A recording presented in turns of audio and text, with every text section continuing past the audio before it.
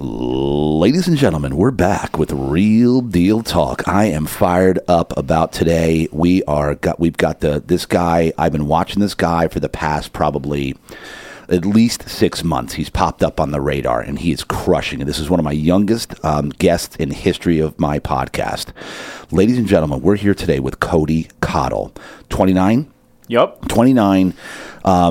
3 profitable companies by the age of... 29. Lead Flow Academy is one of them, right? What's your other one? Content Daily. So we're going to get into that stuff. But first, as you guys know, we're going to dig into the backstory because I need to know how do you, by 29, have 3 profitable companies. So we're going to dig in and find out where Cody came from, literally. But before we do, let me just do a quick announcement for Real Deal Sleep, because Real Deal Sleep's paying the bills around here, ladies and gentlemen. First and foremost, let me thank everybody that's watching and listening from the bottom of my heart. I cannot tell you how much I appreciate you tuning in. I can't tell you how much I appreciate the feedback that I'm getting everywhere I go now, especially with the one we just launched with Pastor Jurgen. People are losing their minds over that podcast. So if you haven't watched that one yet, tune in. You're going to find out his entire backstory all in one shot. So thank you so much for tuning in first and foremost. If you left a review, if you don't, please do. Spread this to your friends. And if you want to support the show financially, Real Deal Sleep, my mattress company, it pays the bills around here. Come purchase a mattress. Email me or direct message me from the website, realdealsleep.com. We specialize in sleep systems, zero gravity, massage features, like basically the most elite way that you can sleep to maximize the repair process of the human body, which only happens naturally when you sleep, of course, is with a sleep system. So if you want to know more about that, contact me. If you want to support the show financially, come on down, go to the website, click on there. You can sheets, pillows, mattress protector, you name it. So ladies and gentlemen, once again, thank you from the bottom of my heart for tuning in.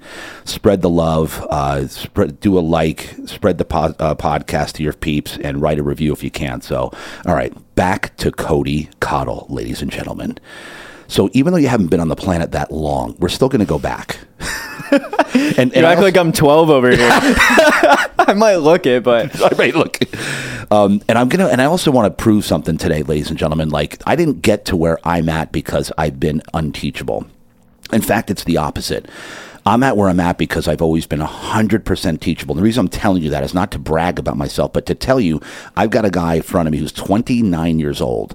I've been in business almost as long as he's been alive, but I'm going to be the first to admit that I have something to learn from this guy right here, because he's the new age of how things are really being done these days with lead generation, online e-commerce businesses. He's in the know. I'm old school, so I'm learning as fast as I can, but I'm gonna lock in with this guy moving forward with my businesses. I can already tell, because he can teach me so much in the business world right now. And I am all ears, 100%. Can't wait to learn from this guy. So, and I'm using this as a lesson, folks. Don't ever think that you know it all, because you got somebody in your life that knows a lot more than you. And speaking of which, Cody Cottle, let's break it down, bro. First of all, thank you so much for coming on, sharing some of your time. I know you're a busy man. Yeah, well, first of all, it's an honor to be on here, JD, because I've been watching you from afar, and you always want to get in rooms with the right people, right? Who you surround yourself is going to have such an impact on the trajectory of your life. You're a man that I respect a lot, a man that doesn't just talk it, but lives it. So it's an honor to be here, man. Let's have some fun. Let's change some lives. Let's do it. Dude, I appreciate the kind sentiments, and you're so right. We talk about this all the time. Everything is contingent on who you're surrounding yourself with, right? And from family, and because we have family members that, you know, maybe some people in our family are some of our biggest critics, or the ones that are kind of, I'll say, hating on us. You know what? You don't have to surround yourself with them, you know? That's a hard one, too, it right? Is. When you step out to build your dreams, it's usually your family that doubts you. It absolutely is. They're the first ones. So anyway, we won't go too far down that path, but I'm sure we'll circle back around to that. All right, let's break it down. Where were you born and raised? I hear an accent of some sort. Where are you? I got a unique accent because I was born in Southwest Michigan. I actually grew up in a small farm town called Alamo, Michigan. I also lived 6 years in South Carolina, picked up a little southern twang, and then came out here with all you Cali peeps that are just too cool for school. Oh, yeah. Yeah. But no, so I was born and raised in Alamo, Michigan. You want me to go in the full story? Oh, yeah. Yeah, my story's it's a little Parents together. Give me the whole. Yeah. Let's go deep, guys. Let's go. So here's the truth. I was born to a single mom with 2 kids because my father, Craig, got arrested. He was a biker gang leader, a national boss over a biker gang, and he got arrested and he's been in prison my entire life. Wow. So when I was 3 months old, my dad went to prison and my mom raised me, and my little sister Autumn came 2 years later into the picture. And I love my mom. My mom's an amazing woman, but we had a hard life. You know, I've been evicted from a home 3 times. I've lived in a car twice. I grew up just around drugs, alcohol, partying, a mom that loved me, but just always had to bring the wrong people around me. And what's interesting about my story, JD, is I feel like I would qualify myself as an at-risk youth. You know, I came up more at risk and more prone to make bad decisions in my life because of the environment that was an incubator for me as a child. But at 13 years old, everything began to change. So at 13 years old, I've always had that entrepreneurial spirit. Yep. You know, we were poor and I knew it. And I always wanted to help my mom out. I was kind of looked at and talked to like the man of the house from like 9 years old.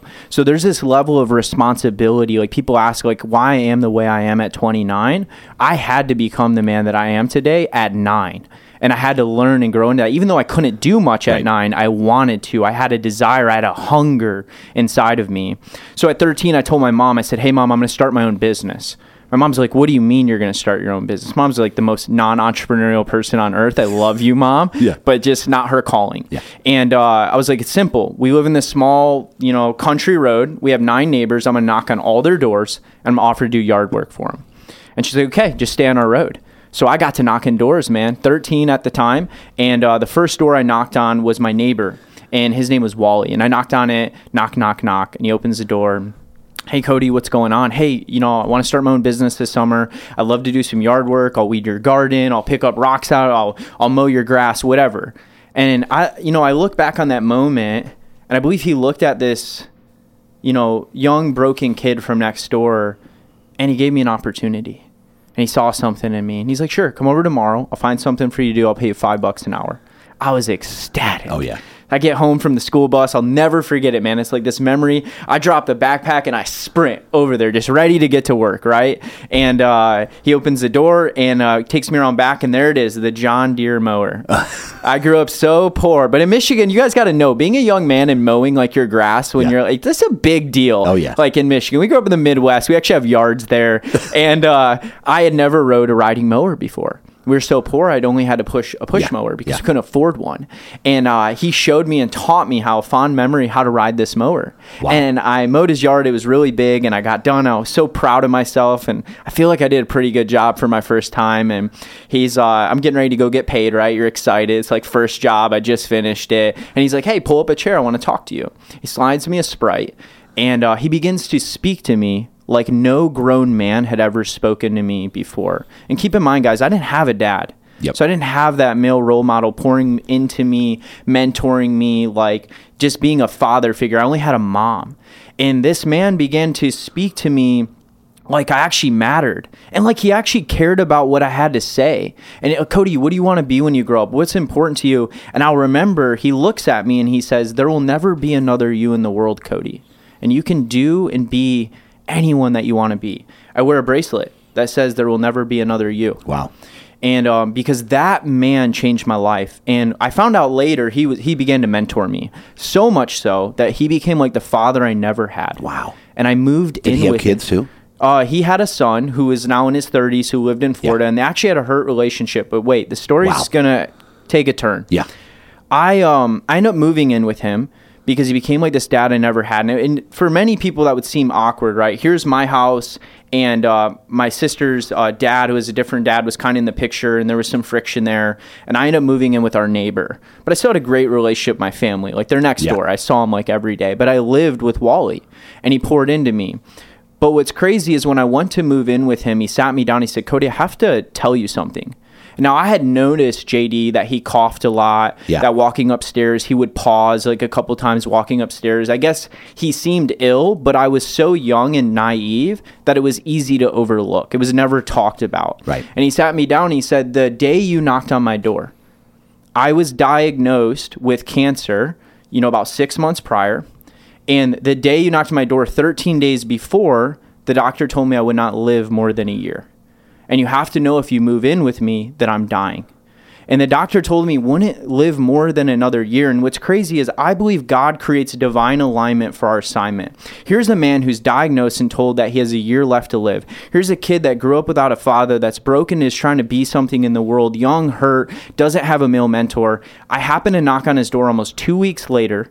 He becomes like a father to me. I move in with him. He lived 3 years. Wow. Until I was 16 years old. He had multiple myeloma blood cancer.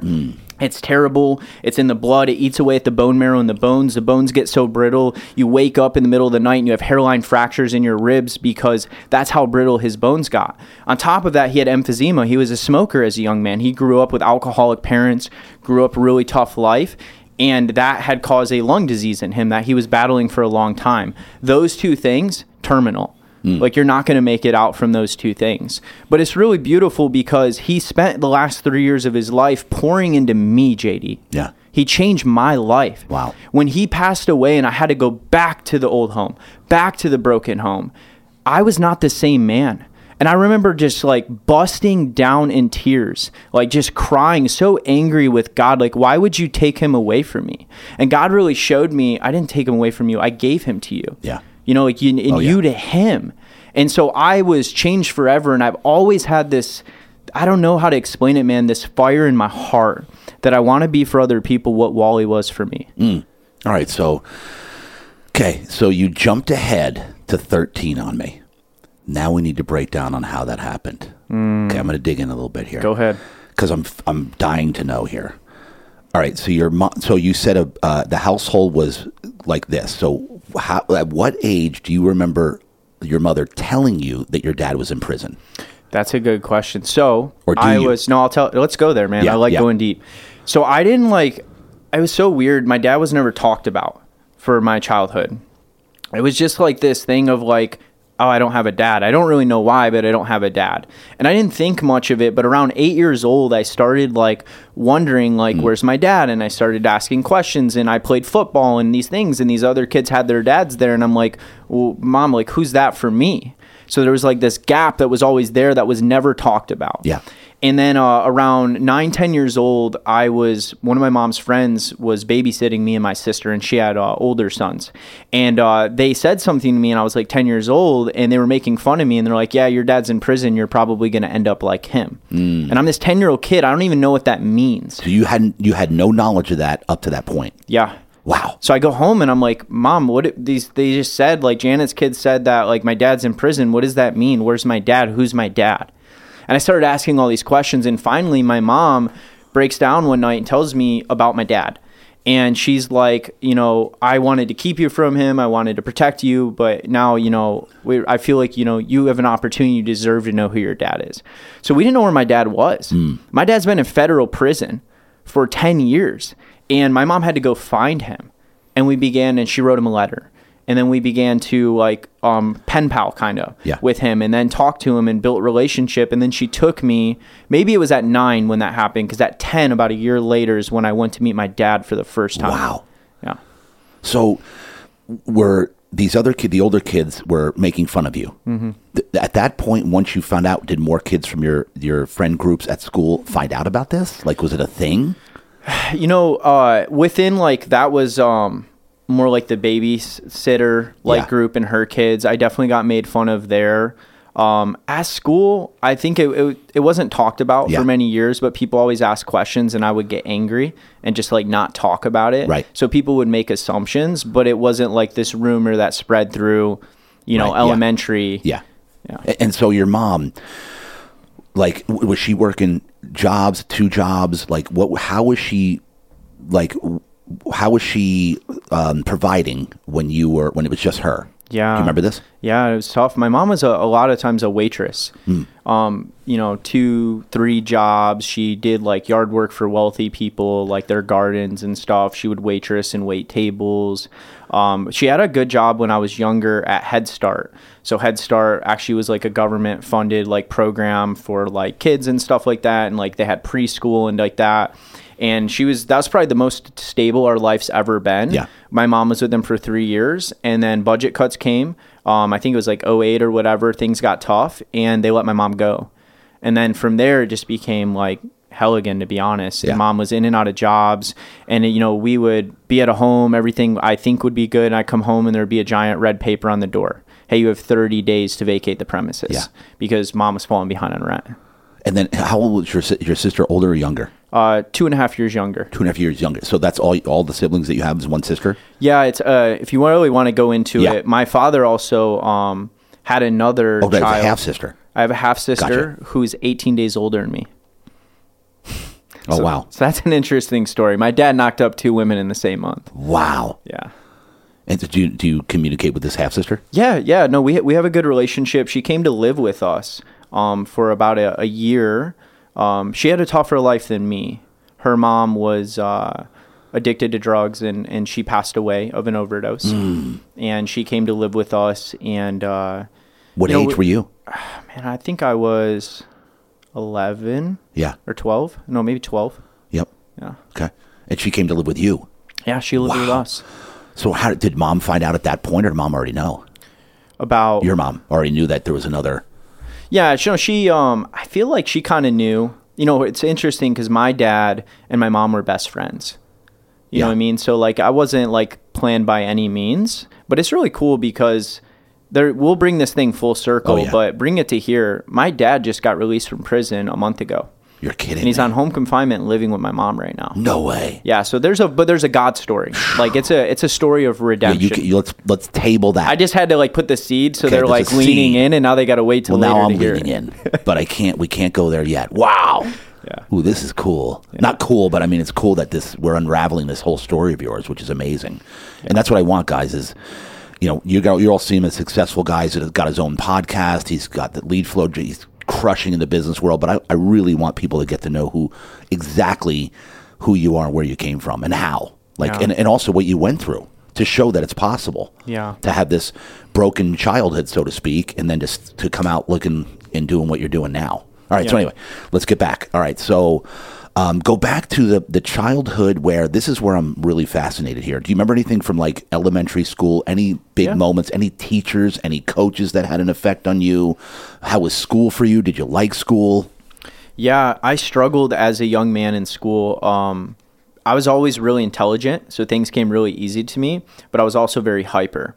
So I was kind of a class clown. Like I distracted other kids. Like I'd have the test already done, completed, and, have at least an A- on it, and I'd be distracting other kids. So that became an issue.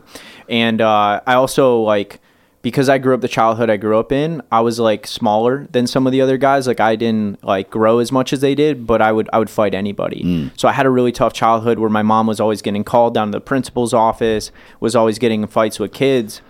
And I had a teacher that really took me under her wing. Her name was Miss Ratnauer. And she loved me. And I was always charming. Like, my teachers loved me. My principal, like, I was always that, like, sweet, charming kid, very charismatic. But I was also that kid that you had to keep an eye on because I just had a rough home life. Yeah. It was manifesting in the way I showed up at school. And what's crazy, though, is my mom took me to see a counselor about like my dad being in prison because there was behaviorists you're starting to show up, and I kind of became like the bully to the bullies. Yeah. Like I would go like kind of single out the guys that picked on the other kids that couldn't stand up for themselves, and I would like start stuff with them. So my mom took me to a counselor because she believed it was because of my father and like that trauma inside of me. What's crazy though is I was a part of that generation that was like the Ritalin generation, right? Where my generation all got labeled with ADD and ADHD. We got took there. This doctor had me sit in front of a computer screen. Every time you see an X, hit a space bar. That was my test. And didn't even really listen to me, didn't even get to know me. Goes to my mom's like, yeah, your kid has ADHD, ADD, and a little bit of OCD. Like, what? Would you just check every box on the paper for me, bud? And literally, he's like, yeah, so I think your son should, like, take these 2 medications. And my mom, being a single mom, is like, are you sure? Like, this and that. And he's like, yeah, no, this is what your kid needs. He'll behave better in school, I promise.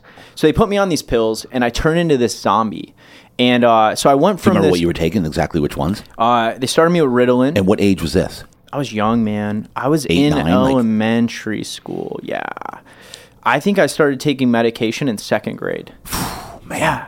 And then it was, I had like some side effects from like the Ritalin. Then they put me on something called Strattera. Yeah. And I felt like a zombie. And I remember I was on that up till like, man, I feel like I was taking it till like just the beginning of middle school. And it would make me sick to my stomach. I'd feel like a zombie. I didn't feel like myself. So I knew the reason my mom was making me do that was because of the issues at school. She's working 2 jobs. She couldn't keep coming down to the principal's office because of my behavior. So I secretly every morning, my mom would like, hey, take your meds. I wouldn't swallow them, and I'd put them in an Altoids can.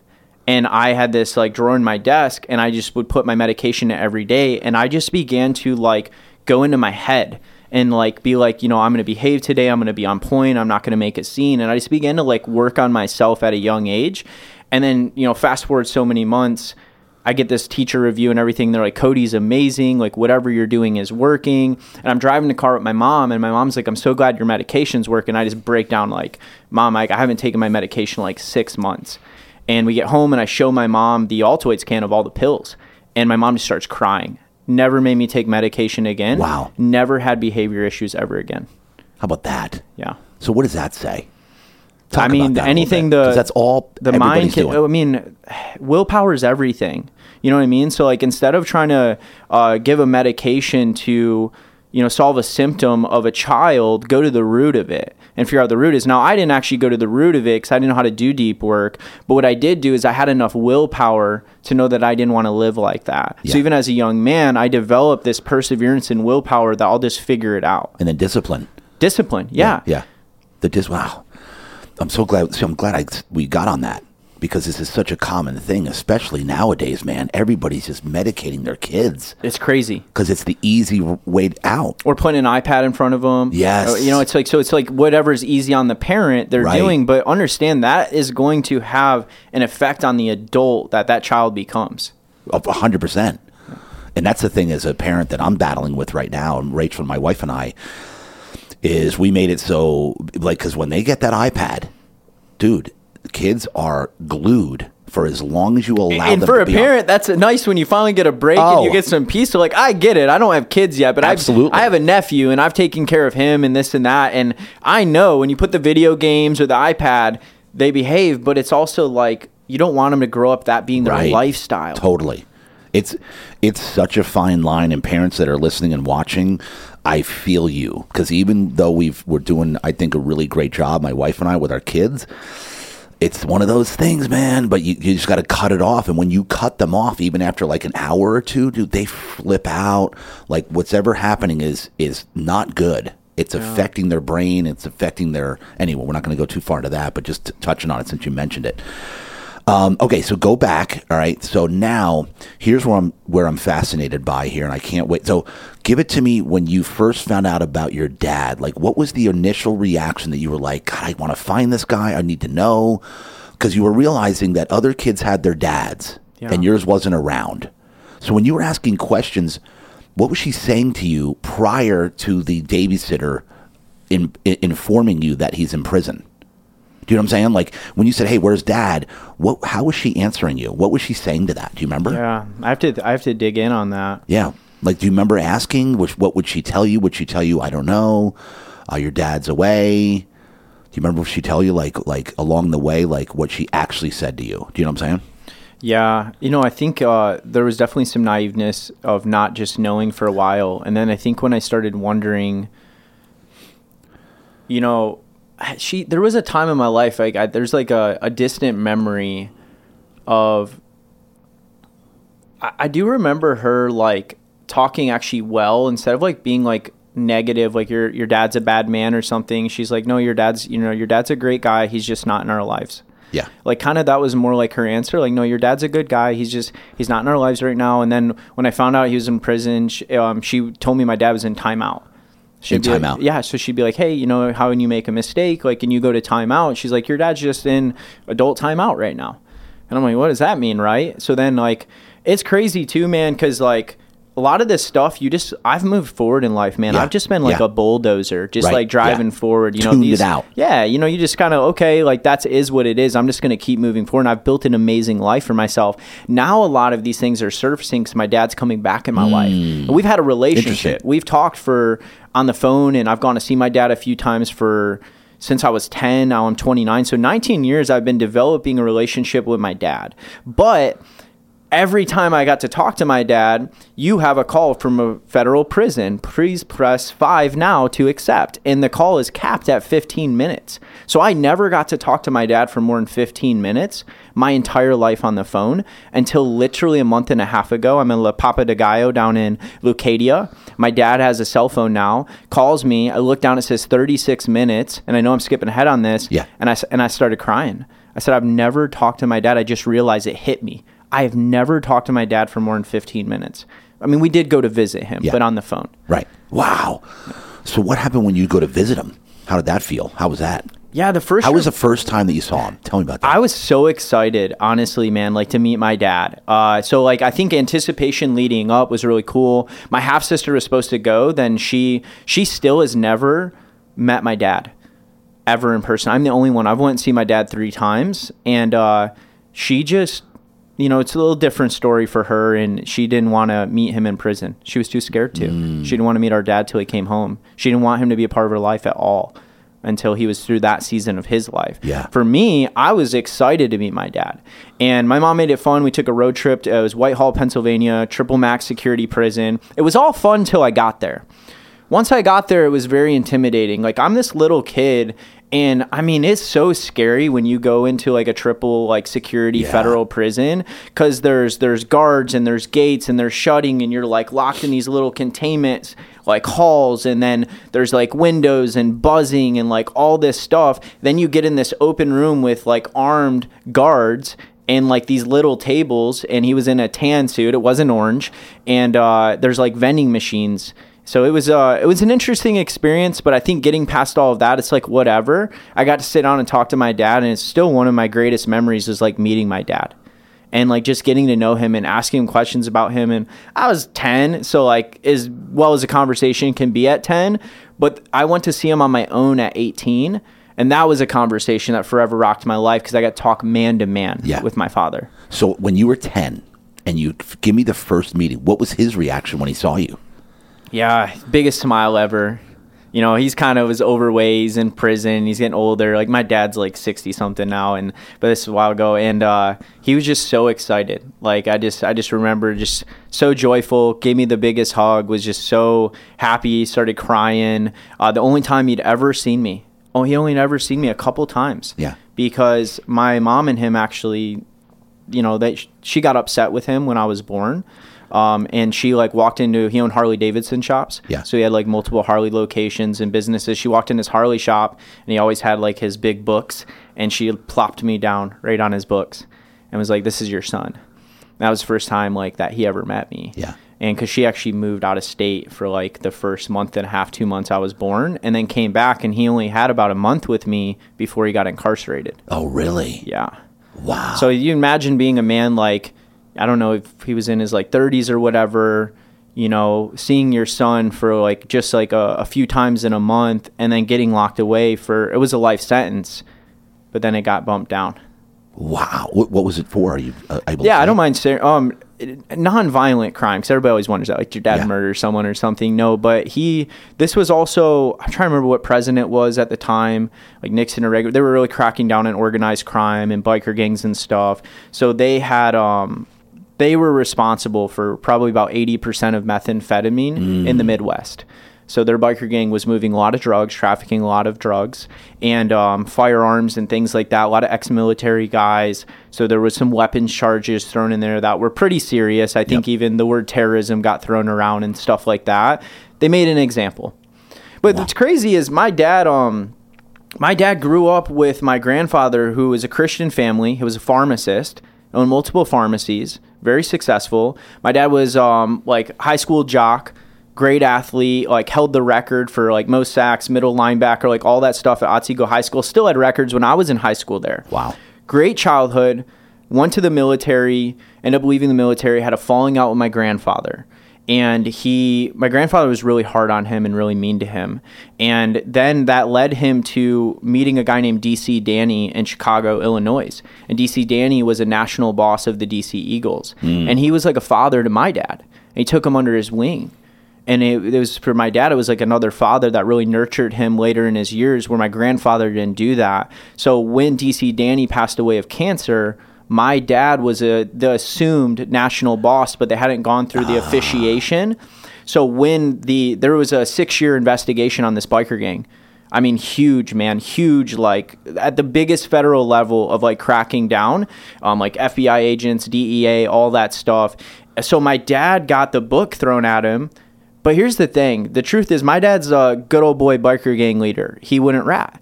So my dad was the only one who just stood his ground.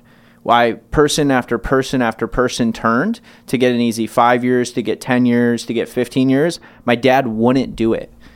So my dad got thrown the book at him. Wow. No kidding. That's crazy. All right. So go back to childhood here. You said you said your childhood in the house was rough. How did you move in with the neighbor? That's where the story I'm dying to know, as far as the details on that. Like what? Because that's kind of crazy. Yeah. That you would move into the house next door. Mm-hmm. How did that happen? Why did it happen? How was mom? Was she like, yeah, no problem? Was she fighting it? Talk to me about that. Like, what was the decision there? Yeah, it's interesting because we all have these unique childhoods, right? And from the outside looking in, opinions are always formed and this and that. But the truth is that, like, he just became like a big brother to me. A man that was dying of cancer, and I would go over there and hang out with him every day. He was really successful. Like, he had owned businesses. He had money. Like, he was in his later years of life, and he mentored me. Dude, we listened to Tony Robbins tapes. Yeah. Like, I first learned about, like, Tony Robbins and Anthony Robbins at the time. Yep. Earl Nightingale, like, Zig Ziglar. Listen to him with Wally. So, like, he's pouring into me, and my mom saw the relationship that was formed there. Meanwhile, at home, also, I've kind of left someone out of this story, and I do want to honor him. My sister has a father named Mark, who I also call Dad. And he was kind of like, he stood in the gap a lot of my life, and maybe I don't honor him enough. We had some rough years that I'm going to talk about in a minute, but he was a great man to our family. You know, he had my sister with my mom, and he didn't have to try to be like a dad to me. And for a while, I think that was hard for him, but he would take me with my sister, and he would, like, you know, pour into us. And the problem was, later in life, like, I wasn't his son. Autumn was his daughter. And there was some friction, and he grew up a farm boy and was, like, really hard on me. And there was this massive friction in the house where I was super defiant and angry deep down because my real dad wasn't there. And I had this guy that was my sister's dad that I didn't feel like loved me as much as my sister. So I probably challenged him a lot too, which created this natural friction in the home. And it was probably not the best for, like, my mom and sister, right, with how that was. So then I meet Wally, and Wally became this outlet, like this father I never had. And I would constantly, like, compare the two and, like, tell my mom, like, you know, I just want to hang out with Wally. And over time, my mom made some bad choices, and she started, like, dating this guy that wasn't, like, the best. And it was this really unique season, and it probably is hard for her because we've talked about it. We've had a reconciliation, but she went and moved in with this boyfriend. So there was this house that, like, Mark, my sister's dad, and her, because it was tough to pay the rent, moved in together, and were co-parenting. Me and Autumn weren't together. And there was my neighbor, Wally, who I developed this father-like relationship. And my mom ended up dating this other guy and would go stay with him a lot. So it was in this... Leaving Mark in the house, right? Yeah. But they weren't together. Okay. Oh, gotcha. Okay. Got it. Okay. So my mom and Mark have never been together. They've been, like, best friends. So it's a weird dynamic for those that grew up in a really, like, stable home to understand. Right. And this was where I went to my mom, and I developed such a relationship, and I was like, I don't want to live here anymore. Like, I want to go live with Wally. And at first she was like, no, there was pushback on it. Yeah. But it created this relationship where, like, her and Wally, like, we all hung out, and, like, they were really good friends and stuff. So when that transition happened, I basically just told my mom, like, hey, this is what's best for me. And if you actually want what's best for me, then you need to be okay doing that, because you're dating this Dave guy who I don't like, who I don't want to be around. And I'm not getting along with Mark right now, and I don't want to be around him. And Wally's the only one that's pouring into me and loving me in the way that like I need right now. So it was a tough season, man. It was probably, looking back, the hardest thing my mom's ever had to go through with her children. But also, like, God blessed it, man. Like, God gave me what I needed in that season. It doesn't need to make sense to the world. It just worked. Yeah. Like, God created this alignment out of it, and I got mentorship that I needed at a season in my life to become the man that I am today. And it was all because you decided that you were going to start a business and go to the neighbors' houses and do their yard work. Yeah. I'll tell you what, man, that drive for entrepreneurship, every great blessing I have in my life has come from it. How about that? Yeah. That's how that happened. That whole alignment between you and Wally, who then spoke into you the way that you needed to be spoken into at that point, right? Yeah. Really cool, dude, like how that happened. Because as you're saying it, I'm thinking, wait a minute, how's mom with this? But now you're describing the situation where she was kind of leaving to be with this guy Dave a little bit here and there. It makes sense. But nonetheless, still fascinating, right? Still crazy, I should say. All right, so keep going here. So you got to the point where you got off the meds, right, by yourself. Yep. Go from there, like as you started doing that, or let's say when Wally passed. Give me how you felt when Wally passed. Did you go back? Then you had to go back to your house, right? And how did that go when you went back to the house? This is the toughest season of my life. Yeah. Because, this man that was so much for me was no longer in my life anymore. I did good. Okay. I was really sad. Let's just be raw, real, and vulnerable. Yep. I took to the streets. I got angry, and there were some other things that happened in my life that aren't mine to talk about, that are personal to other family in my family, that hit around the same time. So there was multiple traumas that happened. So I ran away, actually, and I went out on the streets and I started selling cannabis. That entrepreneur spirit in me rose, and I became really good at it. And I found myself hanging around the wrong people, making the wrong choices, bouncing from house to house, living in friends' basements, living with different girls and stuff at a young age. And I was slinging weed, to be honest, man.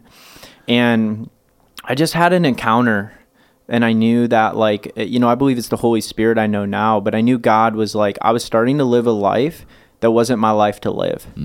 So I went to my mom, and my mom had left that man, was getting her life back together. And I told my mom, hey, I don't want to live here anymore. This is all hurt for me. Like, every time Wally, all these things, what's going on with my sister and all this different stuff, I can't live here. If I live here, I'm not going to be a good person. And I'm going to move south with or without you. And I told my mom that. I was 16. And my mom at first thought I was crazy. 2 weeks later, she comes back and says, okay, I'll move. Me and my mom left Michigan on our own. And it's crazy because we were supposed to go to Waxhaw in North Carolina because she had friends there. We were going to start there and figure it out. We're driving through the West Virginia Turnpike. It's the middle of a blizzard, like crazy blizzard, What about the half-sister? What was she doing? She had gone back and was living with her aunt and uncle. Ah, okay. Yeah, so she had left a couple years prior. Yeah, man, it's weird talking about childhood, man, because I don't open this door a lot to go this deep on this stuff. Kind of just have moved past it. But I'm an open book, guys, because people see me now and they don't understand. Like, hey, I've been through the thick of it, and if I can get where I'm at, you can too. Because this makes you that much more inspiring. Of people see the successful guy firing away. Yeah. This and there's a reason this is coming up right now in your life. By the way, there's a reason. Yeah. That's crazy. Oh, yeah, for sure, dude. So as long as I'll keep asking, as long as you'll keep going. I'll keep going. I'm open book. Let's do it, dude. So West Virginia Turnpike, 16 years old. My windshield wiper stopped working. It's a blizzard. We pull in this gas station. I'll never forget it. We go by Rain-X. We pour it on my windshield just so I could see it was bad. And my mom gets a phone call, and I don't know what's going on, but I could tell she's upset. And her friend we were going to stay with called my mom as we're on the way to stay with them and says, me and so-and-so are getting a divorce. and you guys can't come here. Oh, wow. Like, what? We just left. We're on our way to you guys. So it was this crazy, like, moment where my mom didn't know what to do, but I've always had this ability of, like, mom will figure it out. And I was like, we pulled up a map. And I was like, we'll go to Raleigh, North Carolina. So instead of Waxhaw, we went to Raleigh. It's a big city. We went there. We stayed for a few days. We were on Craigslist looking at jobs, looking at homes, looking at stuff. And my mom's like, I don't like Raleigh. It's too big of a city. So then we left Raleigh and we went south and we went to Charlotte, North Carolina. And we were in Charlotte and we thought we were going to get this place. Like, dude, it was crazy, man. Like, money was getting tight. My mom only had a few $1,000s, like, cash. We were burning through it. And this guy we thought we were going to rent, he didn't give it to us, but he let me and my mom sleep in this empty house. We slept on the floor in sleeping bags for like a couple nights to save us money because he knew our situation. That's going on. Then we go to Wrightsville Beach, North Carolina, which is like the Cali of the East Coast. Yeah. And that was really like cool. We had a lot of fun there. I wanted to live there. My mom couldn't find a job. So we're in Whiteville. I think it was in North Carolina. We were at this public library and we were looking at Craigslist ads for places to live and looking at jobs. And I kept seeing, on Craigslist, I don't know if you used to use Craigslist, how there would be the recommended on the bottom. Yeah. Like not what you're looking, there was like close to recommended things. I kept seeing Myrtle Beach, South Carolina. And I kept seeing it over and over. So I looked up Myrtle Beach and I'd heard of it and heard it was kind of similar to Florida and stuff. And my friends used to go on vacation there. And I told my mom, we should move to Myrtle Beach, South Carolina. My mom's like, you just want to go to the beach and have fun. I'm like, no, there's a lot of job postings and a lot of places to live. We should go there. So we start looking into it. My mom calls like a Damon's Grill and they give her an interview. And then we look and we find this place 3 blocks from the beach in our budget. And I'm like, Mom, this is like God. Like, this is him opening up for us. Like, we have to take this. And my mom's like, okay. So have you ever been to Myrtle Beach? Yes. Okay. Have you ever heard of Atlantic Beach? I have. Okay. So we moved to Atlantic Beach. So for those of you that don't know, back in the day in South Carolina, there was about 3-4 blocks segmented off called Atlantic Beach for the African-American community. Still to this day, it is the ghetto on the beach. Oh, yeah. And it's like from 30th Avenue to like 34th Avenue. I moved onto 30th Avenue. And so we get there and we roll in and we're excited like 3 blocks from the beach and we're driving down and I knew right away, I was like, oh crap. We're in the hood. Like, we're in the hood. Like, they're outside smoking crack hood.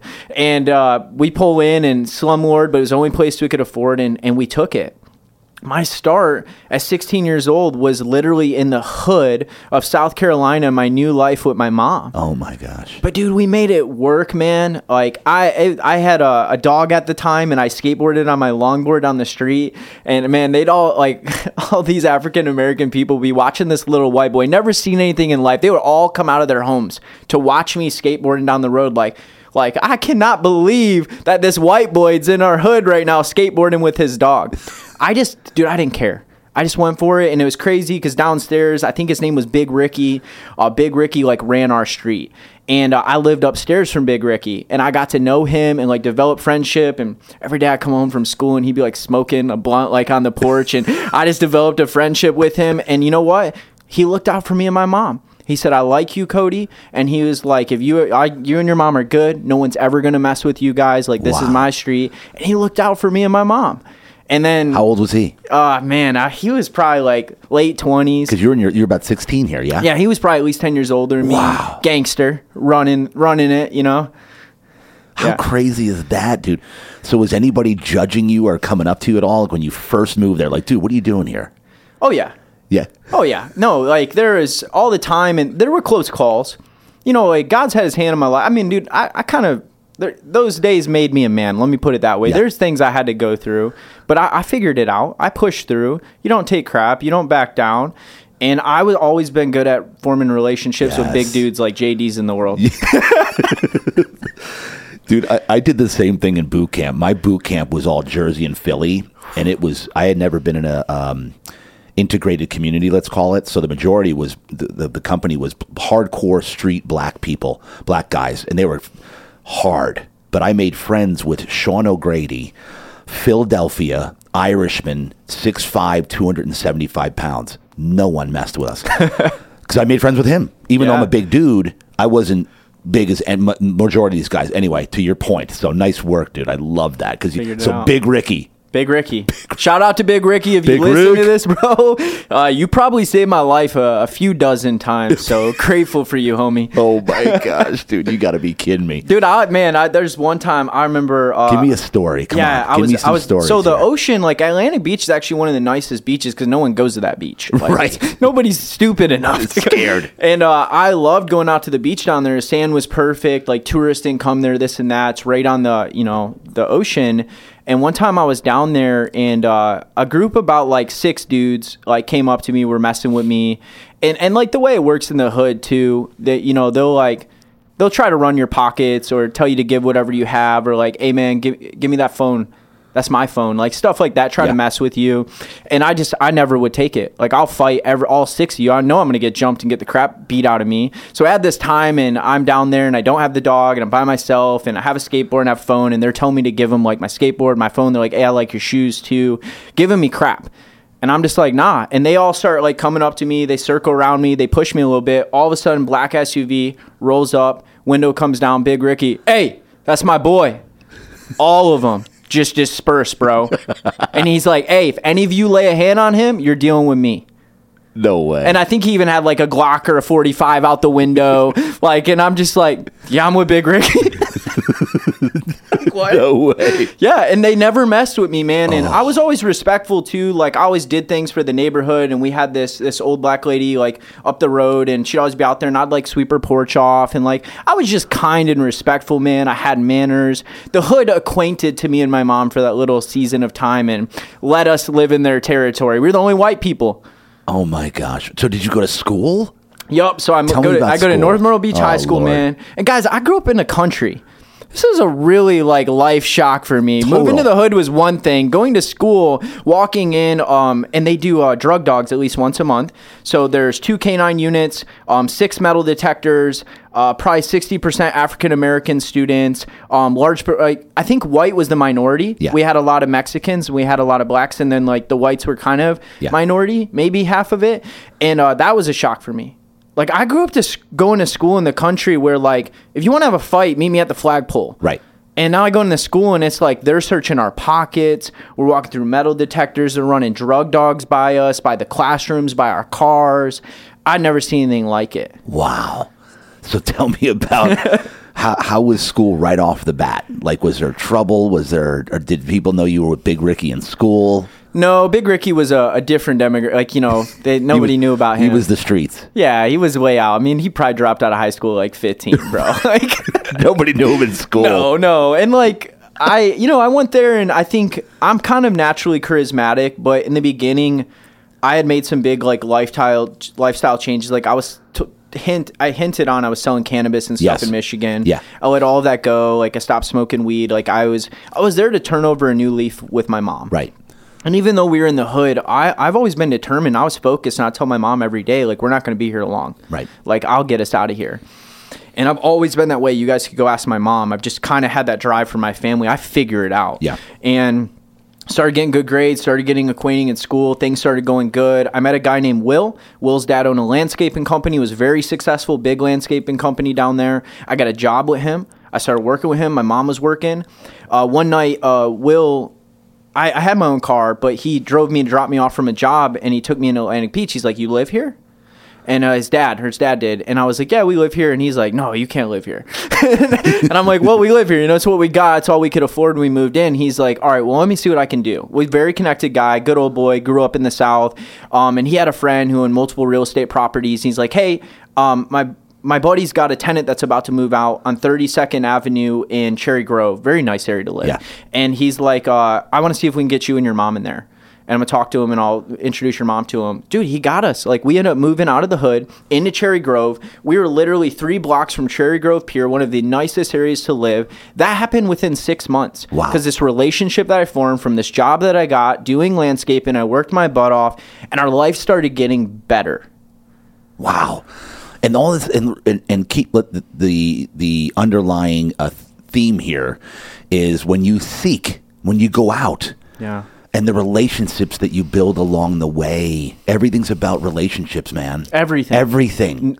Seeking you will find, knocking it will be given to you. Yes. And at the end of the day, bring value wherever you go. And that's kind of something I've learned too, right? Like, I poured into that man's business. I was the hardest worker there, and I formed relational equity with him. Yep. And he had compassion and empathy and respect for me. So when he saw me and my mom in this situation, he did what he could with his relationships to help us out. How great is that, dude? It's amazing, man. It's amazing. That's how it works. But it's amazing, but it's simple. Like, everybody needs to take notes here about build relationships. Don't burn bridges. Build relationships. Bring value to those that are in your life. Yeah. Bring value. It goes a long way, guys. It goes a long way because it's all about who you know. I know that one old saying from way, way back. It's all about who you know. It couldn't be more true. Yeah. I mean, it goes deeper than that, but that's the gist of it. But it takes a turn. Are you ready to go back down? I am. Let's go. Well, it's an interesting turn. So, I had my own car in high school. I think I just was about 17 years old. And now, did you switch schools as well when you moved? So, from Michigan, I had moved to North Myrtle Beach. I Correct. stayed at that school. I graduated from North Myrtle Beach High School. But when the guy got you out of the hood, was that after school? Meaning, were you still at the same school? Yeah, that was still at the same school. I met his son at my school. That's how I met him. Because I formed friends with him. And it's crazy. And that came from a relationship, too. There you go. It actually came from chemistry class. I sat in front of Will, and he was struggling with something, and I turned around and helped him out with, like, something that we were working on in a project. Yeah. And I helped him out, and he's like, hey, man, you're new here. Like, what are you doing after school today? And that's how we hung out. Wow. But it started with me giving him value. So it's like there's always been that theme. Just, lead with value. 100%. So things are going good, man. I got probably about $2,300 in my bank account. I was always better at like making money, saving money than my mom. And I come home one day and there's an eviction notice on our home. I'm like, what do you mean? Like, how? Like, I had no clue. Like, mom never mentioned a word. And I go talk to my mom about it. She's like, so sorry. I just didn't want to stress you out. And this, Mom, I have $2,300. I'll pay the rent. Just tell me. I want to help. And she's like, no, this and that. And I tried to call, John, our landlord, and this and that. And I was like, I knew where he lived because I dropped off rent there before. So I went to John's house with the eviction. Is this the new landlord? The new landlord. Oh, jeez. Man, and like everything was good, but I guess, you're running a business, so I get it. And I knock on his door and he opens the door and he's like, hey, nope, you and your mom need about this. And I'm like, listen, dude, I didn't know about this. I had the cash. I pulled out my bank account. Here's everything that we owe you. Like, please just let us stay here.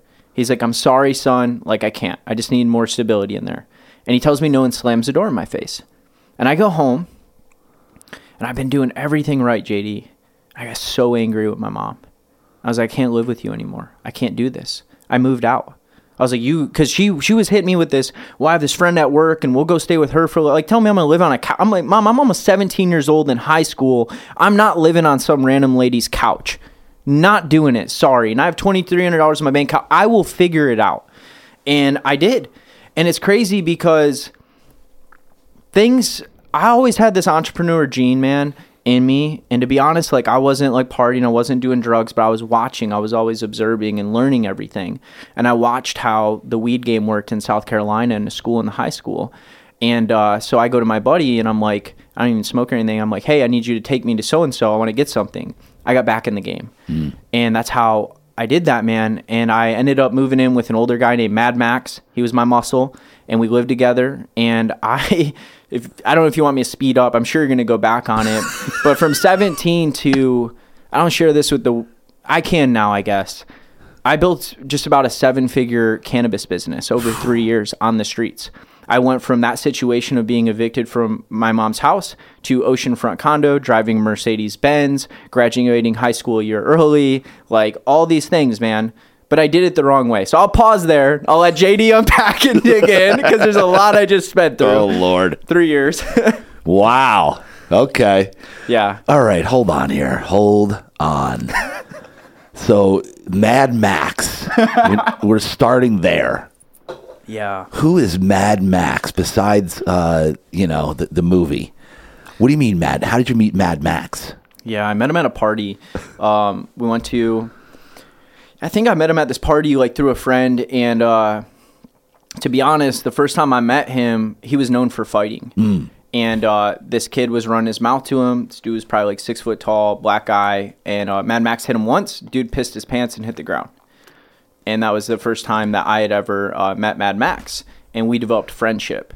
I always become friends with big dudes. Yes. You know what I mean? Very smart. And so me and Max, we were friends. And when I started to get back into that world, I remember going to Mad Max. I was 17, and Max was probably like 20. He was older than me, 24, 25. And I went to him and I said, hey, man, I got to find a place to live. Like, I got to get out of like where I'm at. I can't live with my mom anymore. And he's like, well, what are you going to do? I was like, I don't know, man. You want to be roommates?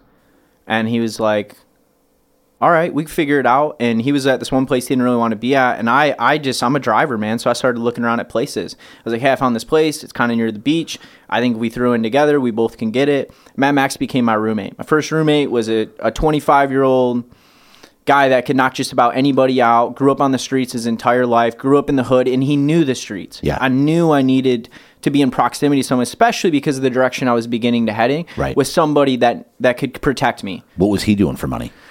Man, he was working odd-end jobs, beachwear stores and stuff like that, and hustling drugs. Yep. And so he got in with you, like you guys were basically running the business together? Yeah, well, I was always the businessman. So, like, things accelerated fast, and I was always good at that. But we had an agreement where it was like, hey, man, as time went on, I was young then, it became this relationship where I took care of him financially. Like, you know, like, I'll pay the bills, I'll cover everything, you know, this and that. Like, just make sure I'm good and nobody messes with us. And we began to build a team, just like you do in a business. Yeah. We began to recruit. We began to build a team around us, and we built an A team, man. I don't talk about this a lot. Yeah. And man, we did our thing, JD. Oh my God. We did our thing, bro. Wow. I want to unpack all of this, but I don't know how much we can. Yeah, exactly. There's some things we can't, but there's a statute of limitations, isn't there? Yeah. Yeah, because this is a while ago. We're talking, 13 years ago? Yeah, we're in the clear. I think we're good, right? All right, so just give me a couple of things here. So you had guys like the smaller guys distributing. You were bringing in big stuff. Yeah, it started small, right? So it started like going to a guy and being like, hey, man, you know, I want to buy like a half ounce from you. And I would go flip that, and I would come back. And it's interesting. The first guy, I came back 3 hours later, and he's like, you're already done with that? I'm like, yeah, I need another one. And then I came back and I was like, I need double the amount. And I came back 3 times in one day, the first day. And he's like, bro, screw this. I'll just give you a quarter pound. Like, here, just take this. Like, stop coming to my door. QP. Yeah. QP. Yeah. And so, you know, and I went out, and it just built from there. At the beginning, it was like, we're going to run around to like 50 stops a day. And that wasn't like doable, and it was too risky. So then it became kind of building out a network of people like, hey, we're going to give you this. We're going to give you this. You guys are going to go work these territories.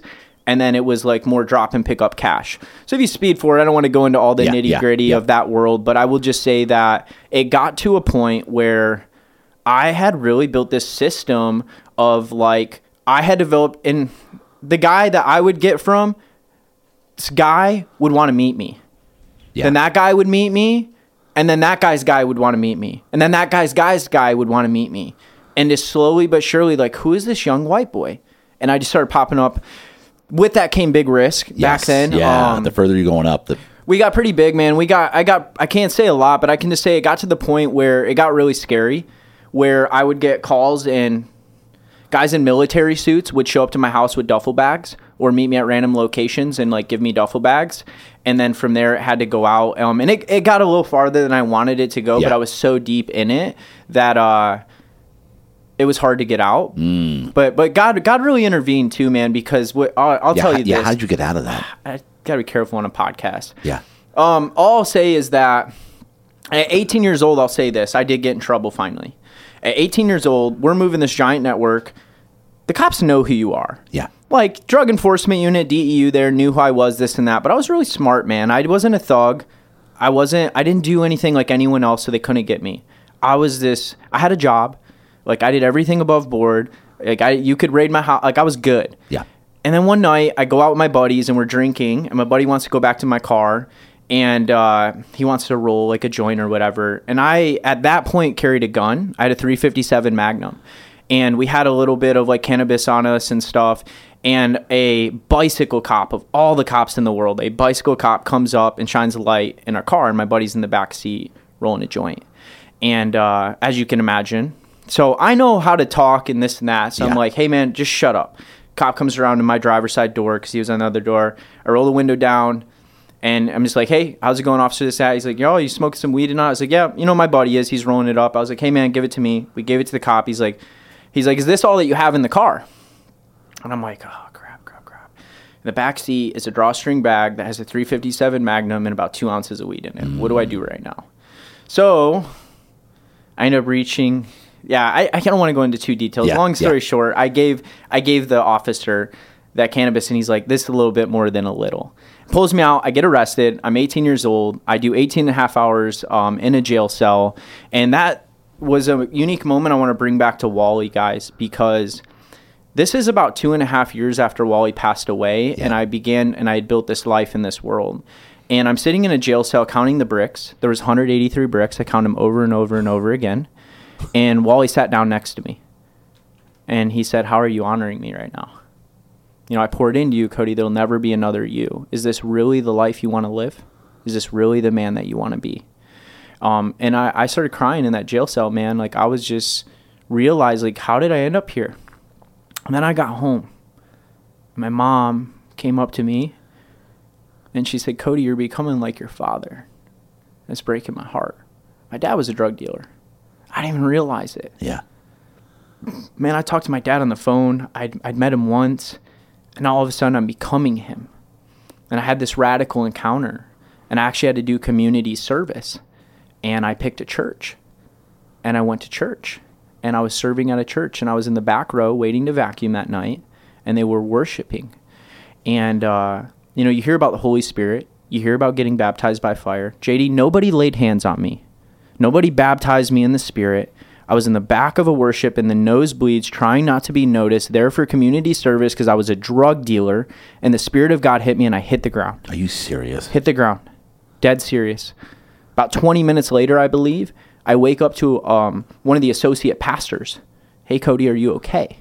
And this is the South. I'm like, what happened? He's like, son, I think you just got baptized by the Holy Spirit. And I'm just like, what's the Holy Spirit? And that was my first encounter. Wow. With Jesus. Come on. Doing community service, man. You got to be kidding me. Yeah. Dude, this is great. Have you told this whole story? Bits and pieces. I went a little deeper with you guys. Yeah, of course. That's what happens here at Real Deal Talk. God, dude, JD really is the real deal. Yeah, we go deep, dude. Deep dive. Oh, dude, I love this. All right, keep going. All right, let me get some more Celsius. Yes.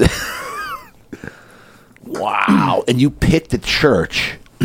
Was there other options to do? Yeah. Oh, yeah.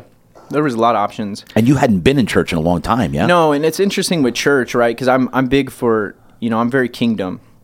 And everything I do is to build the kingdom of God and to exalt Jesus Christ in my relationship with him now. Back then, my grandfather, my mom's dad, was actually a priest. So we grew up going to a Catholic church. I had a family growing up that was big into like Bible study and non-denominational church, and I would go with them now and then. But I didn't have a relationship with Jesus. I believed in God. Yeah. I talked about the world and the universe and all those things. Right. But when this happened, at the time that I needed it to happen, I was all in.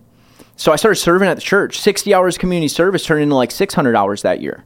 And I just began pouring it in, being at everything, going to youth group, being super involved. I got baptized in the ocean. I rededicated my life to Jesus Christ. Things were going really good. I got into sales. I had built a network marketing company up. Then I went into real estate. I got into timeshare. I started making good money. Because I had tasted a lifestyle too, guys. Yeah. Like I started making good money. And like to go back to like waiting tables or busboying was like really hard. It was like, all right, God, like I'm all in, but like how do I make money? And then that's when I learned about sales. Like you have the sales skill, there are legal opportunities to use that same skill. You know? So that happened. And what's crazy though is that money's really easy, guys. And if you grow up on the streets and you're like me, you know what I'm talking about. And even though I changed my whole life and I got super involved with the church and I was, from the outside looking in, I was doing everything right. But there was a time when I got a phone call and there was a financial opportunity and I took it. And all I had to do was pick a bag up, drop a bag off, and I made like $8,000. And I was like, it's just once a week. What's the big deal? So I started doing that again. And one thing I didn't mention in high school, because I graduated a year early, I want to say this. When I got arrested, guys, 2.5 weeks before graduation, and my principal pulled me in. You want to know something really embarrassing, man? Yeah. In South Carolina, they have a mugshot magazine where anytime anyone gets arrested over the weekend, their mugshot comes out in a magazine that's on the counter of every gas station. And there's a website like HorryCountyMugshots.com. And there's a teacher in high school that will pull up and look for the kids that got arrested that weekend. And he'll blast their mugshot up on the big screen in front of the whole class. So when I came back to school, everybody knew I got arrested. Wow. And everybody was like sending pictures around on phones, and he put me up in the classroom. They were tagging me on social media. I was all over the internet. I got arrested with a firearm, with weed, like all this. So it was a pretty big deal. I was dating this girl at the time, and her parents are like, you can't be with him anymore, like all this crazy stuff. And I get pulled in the principal's office, and I get told by the principal and the vice principal, hey, you're not walking on stage. Like, you can't walk with your graduating class. And I was like, dude, I was pretty tough in school. Yeah. I busted down like a little girl, man. Like, I started crying because my family never graduated. I was doing it a year early. I was actually graduating high school in 3 years instead of 4 because I was pretty smart in high school. And all of a sudden, because of my decisions, I wasn't going to get to do that. So I remember like arguing with my principal a little bit because they were telling me I had to come back in summer school to take my exams. And I'm like, no, let me take them today. Because they were going to have a cop walk me off the premises because even though you're innocent until found guilty in the public school system, they won't let you on the school grounds if they found out you have a pending felony charge. And even though that all got dropped and I didn't get, so I have a clean record. So anyways, I took every senior exam, guys, and one day I did all of my exams, JD. Just to graduate. Just to graduate. And I did. Wow. And I got my certificate, but they didn't let me walk. And I was labeled as that guy. And I cleaned my life up. We go forward to where I just was at with you guys. Yeah. And I started still doing things on the side. Well, I didn't mention when I moved out on my own, South Carolina has a really cool act called the McKinley-Kento Act. And that states that if a child is living on their own when in high school, and they have a full-time job, they pay their own rent, they're not under an adult supervision, and they have passing grades, that they're allowed to miss school. So I actually got qualified for this special act where I was allowed to miss school as long as I had passing grades. It's just crazy system. In the process, I got thrown into Angel Tree because I have an incarcerated dad, which is a ministry for kids that have incarcerated parents. And Fred Hembry was the prosecuting attorney in South Carolina, and his wife was doing a bunch of charity work. And I had developed a really good relationship with her. And all I'll say is I can't go too deep here, but I will tell you guys that I started going back into that world, and I happened to run into her at a gas station. And she just spoke life into me. And she said, Cody, you're such a good young man, and you have such a bright future ahead of you, but you got to stop making the decisions that you're making because they are going to catch up with you. And I just took it as a sign from God. I just kind of knew she knew. You know, I won't go too deep in that, but she knew. She gave me my saving grace, JD. I moved back to Michigan. I was like, you know what? I'm too entangled in this world here. I need to go back to Michigan. My mom had already, your mom was already back there. Already back. So I was actually living in South Carolina on my own. I built this big drug dealing life, and then I found Jesus, and I was doing that, but I was still doing some stuff on the side, and I didn't want to let go of my lifestyle, and my Mercedes, and my condo on the ocean, and all of these things. And my mom had moved back because my sister had a kid. So I moved back with family. Most humbling season of my life. God really humbled me. Wow. All right, so go from there. Yeah. Let's go. Taking you guys through the whole journey. It's crazy. So I'm 22 years old. I moved back to Michigan. You know what, man? I can't leave this out. Go ahead. Come on. You're really getting it all out. Okay, so here's the real raw. I know you got something in there. It's burning to get out. So I had a safe that I'd saved up almost $50,000 cash. And I also knew it was like I was able to get out. And I had my buddy who was my right-hand man, not Mad Max, but in the business side of things. Yes. And I won't say his name. But I told him, hey man, like I'm done with this life here, but I'm going to go to Michigan and let's invest our money and let's do it legally. Michigan was medical marijuana. We moved up and we invested a lot of cash and capital up front to build it out legally. And so we had built an operation over several years, had a couple employees, and I was making about $80,000 a year when we got it at full capacity off of that after all the overhead and stuff. And I was cushy. I mean, that's not a lot of money, but like in Michigan, that's like pretty good. Your low 20s. Yeah, I'm like young. And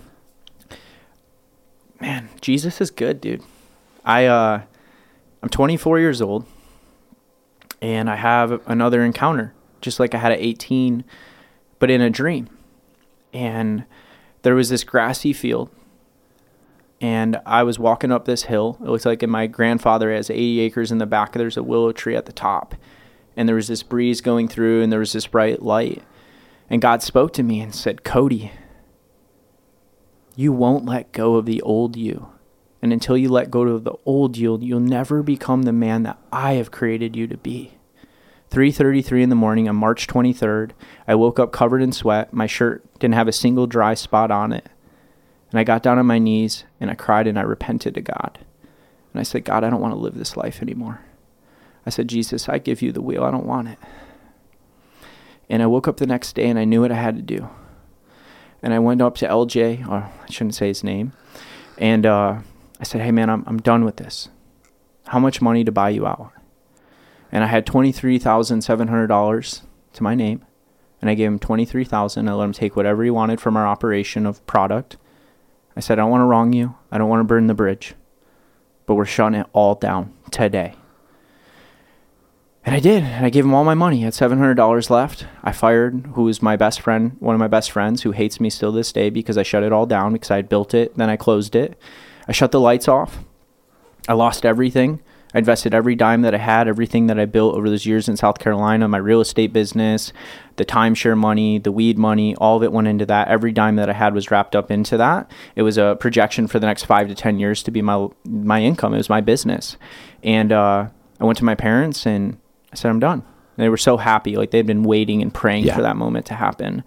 That was the toughest, most humbling season of my life. I lost everything. I had to sell my Mercedes. I had to get rid of everything I had that was nice. I just started selling stuff off on Facebook Marketplace. And I went to get a job. And I saw this ad for better advertising professionals in Grand Rapids, Michigan. It was about a 50-minute drive. It was a bigger city. I kind of wanted to go to the city anyways. And I go to this job. I wear a 3-piece suit. I go decked out some of the last money that I have. I think I even took out like the store credit card to do it. That's how like low I was on funds. Yeah. And I go in and it's door-to-door sales for AT&T. And I'm like, God, is this really what you want me to do? Man, he humbled me, bro. So I took the job, knocking doors for AT&T after just closing a very profitable cannabis business that was legal, by the way, guys, completely legal, all above board, everything licensed in the state of Michigan. But God hit me, and I knew it wasn't where he called me. I ended up moving in with my sister through the winter and my brother-in-law. Dude, from where I was at, bro, to living in a basement with your sister, and I remember crying out to God. But God took it all away, stripped me of everything. So I'll stop there because I'm sure you got some stuff, and then we'll keep going. No, I because this is going to lead into, like, I can't wait to lead into how you got to where you are now. Like, this story is incredible. It's an incredible story. All right, so just keep going with it. Keep flowing with that. All right. And I think I'm watching my own movie right now. Yeah, dude, totally. Hey, Netflix, if you want to pick this up, hit me up. Yeah, we'll do it. I'll narrate it. There we go. That your voice, bro. That'd be a good narration. Yeah. So, guys, I was just really humbled, and I started knocking doors. But it was an opportunity I had, and it was a good season for me because I worked 6 days a week, every day but Sunday, knocking doors. I knocked 80 doors a day. And I got in a routine of getting my life back together. I wasn't drinking. I wasn't doing drugs. I was just really focused. I was in a men's Bible study group. So I spent, I would go really early before work every Wednesday, and we would like pray and we'd read the Word of God. And I started getting the Word in me. And I became second in the nation for knocking doors. And I started making pretty good money. I mean, it was a grind, man. Oh, yeah. It was a grind. Yeah, that's the grind. I set a record. I had 27 sales in a week. knocking doors. Wow. So I was setting records. I got flown in to pick for a conference in Texas for the company, and I went in and I got promoted to sales trainer and assistant manager. And I don't know if you've ever seen me at any events. Sometimes I wear a gold shark pin. And people always ask me, like, hey, why do you have a gold shark pin? It's a great conversation starter, by the way, guys. Like, wear a pin that catches people's attention. But the truth is, I created a culture of sharks. And I developed this sales team because I knew I needed to motivate these young people to be as motivated as me. So I got 18-karat gold dip shark pins. And if you could get at least 12 sales average in a week, you got pinned with a 18-karat gold shark in our office in front of everyone. And you had to maintain a certain average to keep it. Right. So that was a very important season of my life because I came out of the darkness. I got super humbled. I'm living in my sister's basement to knocking on doors for AT&T to becoming second in the nation for doing that. I've always been a striver. And then I actually, you know what? I still had the Mercedes. I was still trying to hold on to that thing. Oh, yeah. And of course I was, right? It was my identity was wrapped up in it. I had to learn a lot. That was the last thing I had to be like, I once was successful. Yeah. In all the wrong ways. Yeah. And finally, I knew it was time to let it go. I go into Denoyer Chevrolet in Kalamazoo, Michigan. I meet a guy named David, who's still one of my good friends to this day. Sold me my car. I bought a Malibu, went super humble, traded in the Mercedes. And David really liked me. And he's like, bro, you should get a job here. I'm like, I don't want to sell cars. He's like, dude, you're knocking doors. He's like, at least you get an office and air conditioning here. And I was like, so I remember praying on it, JD, and I'm like, I want to sell God. Like, what is going on here? Like, I mean, I'm all for like giving it all to you, but like, this was not the trajectory I planned on going on. It's I didn't go to college, you know, so I'm just trying to figure it out. Yeah. And, anyways, I get a job there. I apply. They take me through 3 interviews. It's like the country club of car dealerships. I'm the youngest guy there. And, I start selling cars, and I became pretty good at that too. Now, I want to say something because Wally had mentored me, and even through all of these years of doing all of these things, I became a personal development junkie. I mean, I read every Think and Grow Rich, Compound Effect by Darren, like every book that you could read, As a Man Thinketh, like all those different books. I was always developing myself, and it's probably why I was actually successful in those businesses, because I was constantly developing Cody and his mindset. And I used to, like, when Wally passed away, I wanted to be a motivational speaker, JD. Like, I was super like, I'm going to be a motivational speaker, and everyone made fun of me and never thought it was going to happen. Even through all those years, I'd been posting videos on the internet. So I'd been putting myself out there inconsistently, you know, post some YouTube content, some Facebook videos, this and that, before it was cool, before TikTok, before all of this stuff. And so there was a common thread up to this car dealership. And I finally had consistency and stability in my life again financially, got out of my sister's basement, got my own place, was getting back on track. And I was at a gym, and this guy comes up to me, and I'd always see him in there. And his name was Jeff. And he's like, hey, man, you know, I see you in here all the time. We were 5:30 a.m. club at the gym. And, you know, there's a certain type of caliber of people that go in there. Yep. And we get to know him. He's asking about me. And I was like, you know, I'm selling cars right now at Denoyer up the road. He's like, oh, I know the Denoyers. I know Bill and them, this and that. And I was like, but I really want to be a motivational speaker. And I tell this guy this, right? And he like pulls out his notepad and he like writes in it. He's like, oh, I just like to track who I meet, you know, this and that. And over time, this guy started nurturing this relationship with me. And one day he's like, hey, man, I'm going to have this speaking class coming up. And I know you talked about like public speaking, like motivational speaking. Do you want to be a part of it? It won't cost you anything. And I'm like, yeah, I would love to. Like, you know, what's the information? I felt like God was opening a door. So he gets my info. He texts me. I go to meet up. I show up. It's just me and him. And I'm just like, and he's like, oh, man, you know, we had the dates wrong. And so like they had got it wrong. So I was like, okay. And then he's like, you know what though? There's a barbecue with some guys we're hanging out with this weekend on Saturday. You should come. And I'm like, okay. I'm just trying to be around good people, JD. Yeah. I go to this barbecue and it's all Christian men. And they're barbecuing and they're hanging out and they're older than me and I have a great time. And they're like, hey, you know, you should come to our church, Center Point Church tomorrow. And I'm like, okay, you know, I'd love to. So I get to church. I'm in church since Myrtle Beach. Yeah. I wasn't going in Michigan. And I walk in and I see Jeff and he shakes my hand. He's like, hey, come sit up by the front, you know, this and that. So I go sit in like the 3rd row back, and there were some of the other guys and they came and sat by me. And all of a sudden, Jeff walks up and gets on stage and he's the lead pastor of the entire church that's been around for 100 years. He's like, never told me he was a pastor. No one ever mentioned he was a pastor, nothing. I had such a profound respect for this man. And Yeah. Wow. So was the whole public speaking thing, was that a ploy? No, actually, I ended up going through the class. It was actually a preaching class. He never told me. You're kidding me. Yeah, I took a whole preaching class. Come on. That was like open to anybody, and how to prepare a sermon and how to do this and public speaking. And we read different books, and I went through his entire class, and he leads it, but they need enough people to sign up to do it at the church. But dude, so you go to church and he goes on stage. He's the guy I met in the gym. He never told you. Never once told me he was pastor. Even at the barbecue, no one called him Pastor Jeff. Everyone called him Jeff. And nobody told you at the barbecue, No. hey, by the way, do you know he's nobody? No, nobody. No. That's crazy. Apparently, the church has its own gym. It's a pretty well-off church, too. Yeah. They have their own gym, but he goes to Planet Fitness. I was working on Planet Fitness, of all places, to disciple. Wow. As a pastor, that's part of like what he feels called to. He finds men inside of there, and he disciples them. Crazy. Yeah, and he's the lead pastor. It'd be like Jurgen going down to the gym. Yeah. And like just meeting, and maybe he does surfing or this or that, right? I don't know. And then like discipling, and yeah, you should come to this barbecue or this like conference thing. It's kind of cool. And then gets up on stage, and he's like the guy running it. That's crazy. All right, keep going with where did that go? Yeah, so this was a really cool point in my life, guys, because we need mentorship, and I knew I needed good mentorship.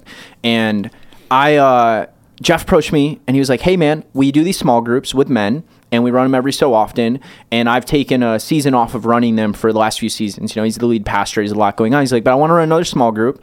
It's invite only, and I want you to be a part of it. And I'm like young, man, and I'm working at a car dealership, and I'm like, I know it's an honor to be asked by the lead pastor to be in an intimate, like, small group with the lead pastor of a big church.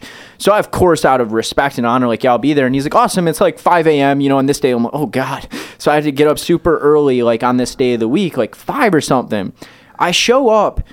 There's a guy named Wally, actually, a different Wally, who owns a law firm. There is a Michigan State trooper. There's a guy that owns a plumbing business. There's another guy that's like super successful, owns like 4 companies. There's our lead pastor, and there's our executive director. So I think that's 6 of them and me. I was the 7th. They're all older than me. They're all prospering in life, like spiritual giants. And I'm like this young dude that's still trying to like get to know the word of God and Jesus. But I had encounters. Man, that season of my life, we did it for 6 months. Changed everything. Wow. Man, they like, there's this saying, like my girlfriend's father says that, like, you know, read God's word so it can get into you, right? Get into the word so the word can get in you and flow through you. That's where I actually got the word of God in me, was through these spiritual giants mentoring me. And I got to see guys that are like pastors and stuff and be like, you go through the same stuff I go through? And I got to see behind the curtain. And it just created this unity and relationship where those men, like I went from 1 Wally as a kid to like 7 overnight. Well, you know, years later. Wow. And so how did that was your biggest impact of your entire life, would you say, at that point? Well, I still would say Wally was from 13. I mean, there's just something special there. For sure. I would say the second biggest mentorship impact was those guys. And even the stuff I'm sharing with you today, bro, when I didn't share this stuff. I was so scared, like even here on a podcast, like I have my own podcast and interview people, and I've gone and shared my story with the world a lot, but I have not gone this deep ever. There was such a fear that if I tell you guys all of these things about me, that it will disqualify me, that you'll think some type of way. But God uses the things that we think disqualify us to qualify us for the calling that he has on our life and the anointing that he has on our life. Those men mentored me and finally made me realize that. Wow. All right, keep going. Man. Where'd you go from there? Yeah. Because this is now, you're 24, 25-ish. Yes, that's not that long ago, bro. So how did... No, I'm almost 30 now, but yeah, that was... Yeah, I guess... When you're old like you, it's not... Right. Yeah, okay. All right. Cut. So it was a really good season of my life, and I really just I was very involved with my church. I was very involved with my career. I was still selling cars. And then I started getting revelation about entrepreneurship again. And I was showing up to the dealership, and I was doing pretty good for a young guy. So I started making videos again on the internet to grow like my car sales. So I started like, just kind of like, you know what you're doing, real deal. I put myself out there. So I started personal branding Cody.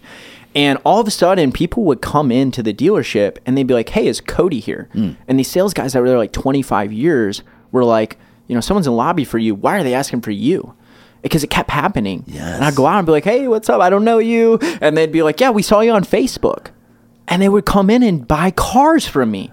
So then I got handed all the internet leads from the dealership. And dude, I had a little sweet spot until, of course, the OGs were like, no, that's not fair. All the internet leads, they were closing like 3% on them. Bro, I got up to closing like 50% on internet leads, making so much money in car sales. Internet leads are considered the people that are coming in from your videos, or just are you talking about? So we had personal brand, then the dealership was doing some internet stuff too. Correct, yeah. But their back end, and they didn't know how to handle it or communicate with them. They were getting dropped. All the sales guys didn't want the internet leads because they didn't work out for them. So they put it off, and they had this call center, and they weren't converting. And I went to my sales director, and I said, give me the internet leads. Give them all to me. Forget it. And then they were like, no, and they were like arguing against it. I said, fine, I won't take ups. So there's a round robin ups rotation at the dealership when people come in. We weren't like other dealerships, very country club style. I said, I will sacrifice all of my ups. Just give me the internet leads. And they're like, all right, dummy. And I'm like, all right, watch, bet. And I go in and I just start working everyone. I started sending them videos, customized videos, started following the people on social media. I'd find the name, I'd look them up on Facebook, I'd friend them, I'd post content every day. I'd walk around the dealership, I'd talk about the product. Then I started giving motivational messages, and my business started thriving, bro. Come on, dude. Yeah. Listen up, ladies and gentlemen. This is fire right here, because this is everybody right now has the opportunity to build a personal brand and then tie it into business. Keep going. Most valuable asset you can ever have is a personal brand, because people buy people. That's right. Not products and services. They buy people. I will buy a mattress from JD because I've bought into JD. That's right.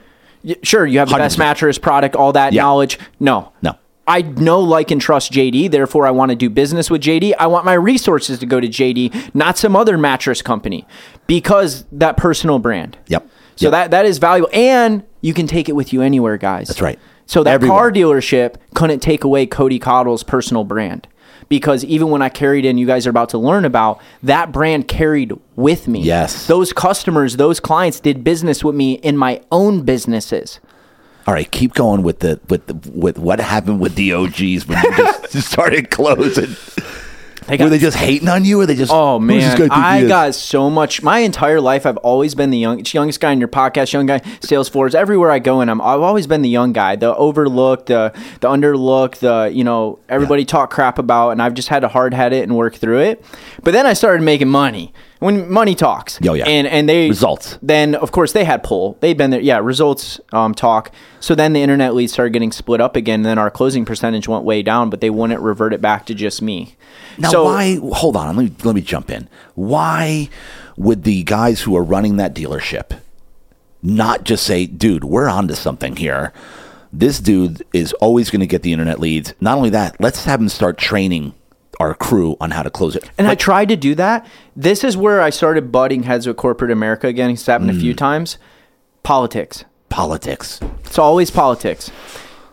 It's a country club dealership. These guys have massive books of business. They have great relationship. They have dinner with dealer. Like they know their kids grew up together. So I was, this is working, but so-and-so have a lot of pull here and have the biggest books of business here, and they're not happy. So things had to get reverted. Then this other guy, and I don't want to talk bad, but I won't drop names. He was trying to sell our dealers on doing training on that stuff. And I'm this young guy who always wanted to be this speaker, this trainer, this coach, this consultant, but felt like my words didn't have weight yet. I was still proving that. So he ends up closing our dealer principal on like a program that he developed to educate and train. And I was so furious, dude. They took away my leads from me. They gave me a couple a week. The closing percentage dropped down. It was completely political. And to be honest, I started to develop a little bit of an attitude. I was frustrated. I was like, why am I selling cars? I don't even want to do this. And that was so good for me, because that pain and that discomfort and that unfairness, life's not fair, gave me drive to go back into my dreams and my visions. And I went home that night after that decision was made, and I created a new vision board. And I began getting to work, JD. I got back in the lab. And I had this brand I'd been developing called CSC Inspires, Cody Cottle Inspires, inspired by Eric Thomas. ET Inspires is his brand. Yeah. And I'd followed him and all these greats, and I always knew God gave me this anointing, this gift of communication. And I was so tired of using it for just sales. I was so fed up. I was so frustrated. I felt like, you get so far with it, and then just like that, politics just change everything. And I was like, God, there's no way you delivered me from all that just to be at a car dealership. And they were trying to groom me. They, F&I's like the next step up, and I can make a couple $100,000 a year. And they were trying to groom this young guy to have this path to stay with them, which I would too. I mean, as a business owner, you want to keep and retain good employees. Well, I was like, no, I'm going to be a motivational speaker. So I started putting videos out like every single day. I would even record them at the dealership on my lunch break. I'll go out back, and we had my buddy Eli. He was 6 foot tall, black dude. He worked in car detailing. He was my boy. And we'd go out there, and he was super motivational. I was motivational, and he'd be recording me, and I'd be recording him. We put motivational videos out. Whole dealerships, I'm a laughing stock. They're all making fun of me. They're all laughing at me. Oh, Mr. Motivational Speaker over there, and people this and that. I was like, just watch. And I kept doing it, and I kept doing it, and I kept doing it, and I built a personal brand. And I had this crazy moment, dude. I'll never forget it. It was my days off, and I go into this grocery store. It's like a Kroger. And the lady bagging my bags, or the check, she's like, oh my God, you're that 30-sec motivation check guy. She's like, I love your videos. First time like a fame, right? First time anybody's ever said anything about my content. And it felt so cool, man, to know, like, I asked her name, and I wrote it down in my phone in the notes on the iPhone, and I went into Facebook. We weren't even friends. And I looked through like likes, I'm clicking on like the 9 likes on the video, and I'm like, she on there? She one of them? Like, comments? Nowhere. Then God gave me this revelation: just because someone doesn't engage with your content doesn't mean they're not watching your content. Yes. And that gave me an extra fuel, an extra motivation. That's not about likes. It's not about comments. It's about that lady in the grocery store. I can't remember your name. I'm so sorry. But no, you impacted my life because of you, I kept going when it got tough. Wow. Because of her, I knew there was hers in the world, that my video was impacting their life. And that if I didn't show up that day, who suffers? Then it started coming in, man. I had a video go viral. Dude, I love this, by the way. I'm stopping this real quick, because you don't know how many times I've had this revelation, this thought, like, because there's a lot of times I don't get engagement, I don't get likes, and I'm like, man, that was good stuff right there. But then I'll run into people out and about everywhere, and people will come up to me at the gym, at the church. I couldn't get to my seat the other day because 8 people pulled me aside that saw the Jurgen interview. They wanted to talk to me about it, but I didn't see them on the comments section. I didn't see them. Yeah. They're watching. I'm like, wait a minute. And that's why I say in my podcast in the beginning, hit me up, DM me, tell me if something hit you, even if it's like, dude, I love that, whatever, because that's what keeps us going, knowing that while we're sleeping, we're impacting this world in a positive way. While we're sleeping, our videos are working to impact the kingdom, right? Yeah, that's so good. Right? So that story right there is, guys, listen up, because there's so many people that are on social media that are firing away with content consistently for maybe a couple of weeks, maybe a couple of months, and you see them, dude, they drop off. They come and go. They come and go because they're not getting the likes. They're not getting the comments. You gotta keep going no matter what, because people are watching. This day and age, everybody's way too busy to hit a like. They're way too busy to comment. That doesn't mean they're not watching. Keep going, dude. I'm so glad you told that story right there. Powerful. No, it's so true, JD, because, well, there's a few things we could dive into on that, to be honest, even consistency and stuff, and I'd love to end up there and talking about that, because there's a consistent theme of consistency through my life. Yep. But I'll also say, as that started going on, I did have a video go mini viral. It wasn't like, guys, here's the truth. I didn't get millions of followers. Right. I didn't make millions of dollars. I, over time, got tens of thousands of people that bought into Cody and knew Cody, liked Cody, and trusted Cody. And JD, I started, I just was really motivational, and I started speaking from the heart, and I stopped caring what other people think about me. And that lady gave me some fuel. But then these messages started coming, because a lot of my message before I was so in the entrepreneurship was more just speaking to you being the best version of you, that there will never be another you in the world. And I got this message one day from this guy. And he said, you have no idea that your video just saved my life today. And I won't say his name because we've talked, but he was going to commit suicide. And he watched my video, and he didn't. And he messaged me and opened up and shared this paragraph with me. And I got a moment to converse with this guy, get on the phone with him, speak life into him, and pray for him. And we have kept in contact for years. I believe he's married now. He has a kid on the way. Like, I've watched him through social media. We converse now and then. Who suffers if we don't show up? You know, there's a level as a man, you're a provider, you're a protector, you're a prophet for your family. And there's a level of who suffers if you don't show up to Real Deal Sleep? Who suffers if you don't put in the work and build your business? But even what you're doing with content, even this podcast, who suffers if JD decided not to want to get up today, didn't feel like coming down here, recording this podcast, taking time out of his day, investing his money, investing your resources? Who suffers if Cody Cottle didn't feel like it today and made an excuse and JD, I got a lot going on? I think about the person that listens to this that never would have heard this, never would have had the impact that we may never even know about had we not showed up. Yep, 100%. So I just wanted I went on a tangent there, guys. So this is happening with me, and I'm putting out these videos. And then I joined this Facebook group called the $1 Billion Brotherhood.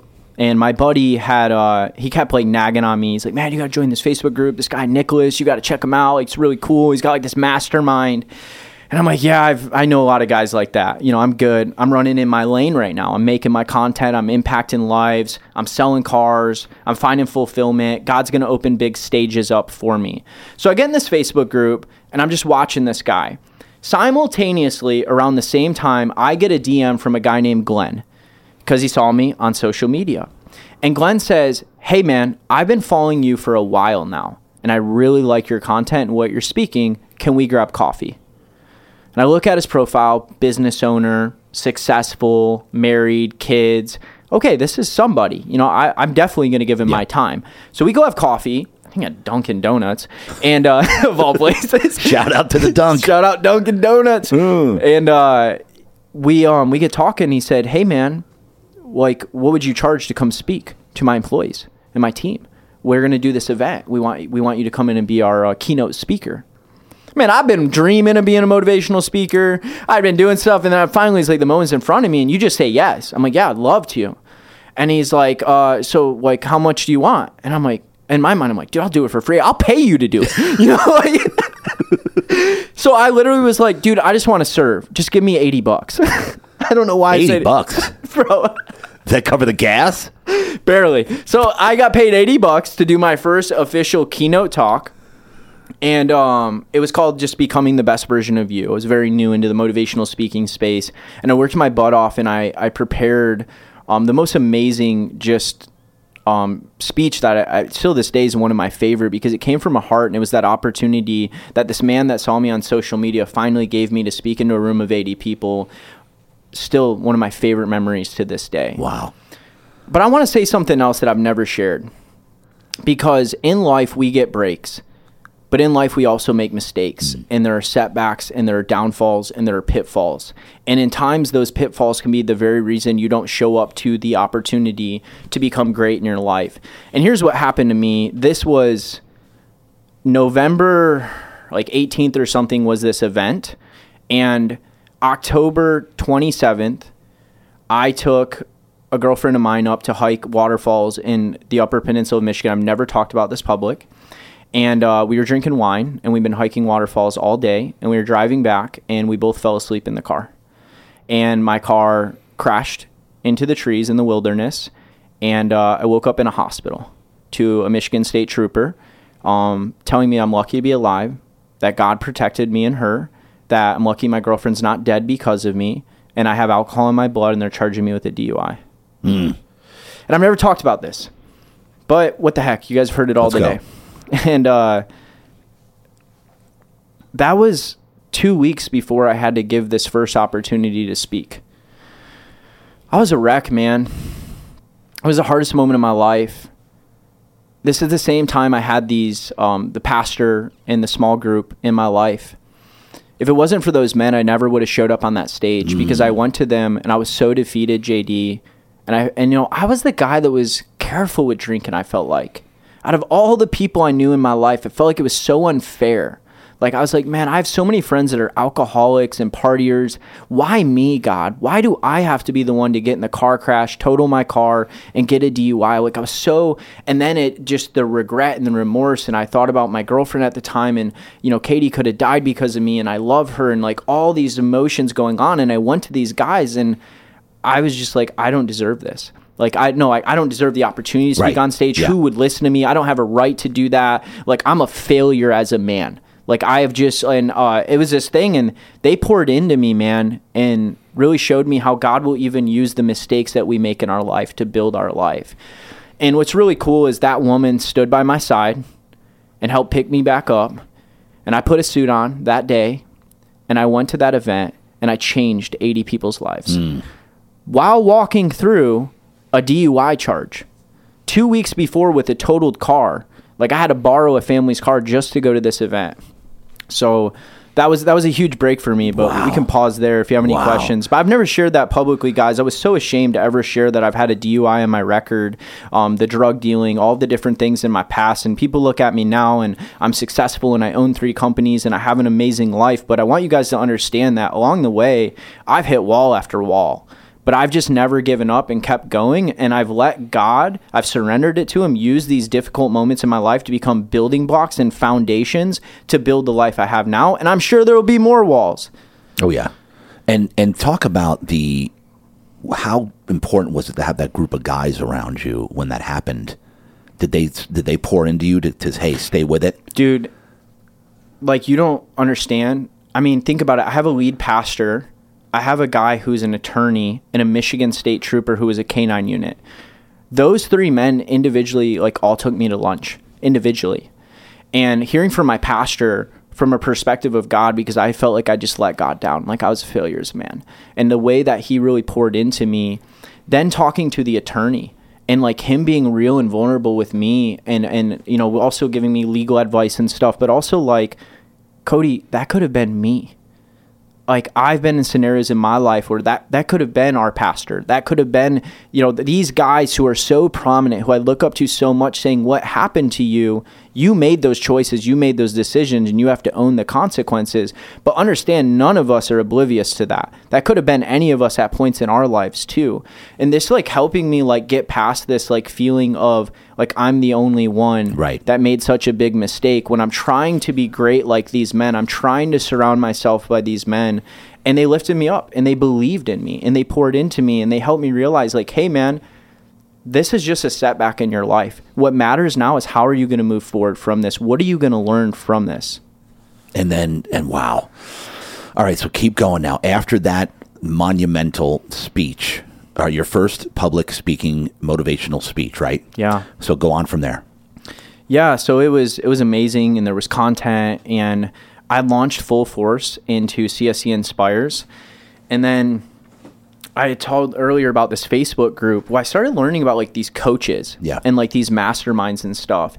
And I ended up investing like several $1,000s to be a part of this virtual mastermind with all Christian men business owners.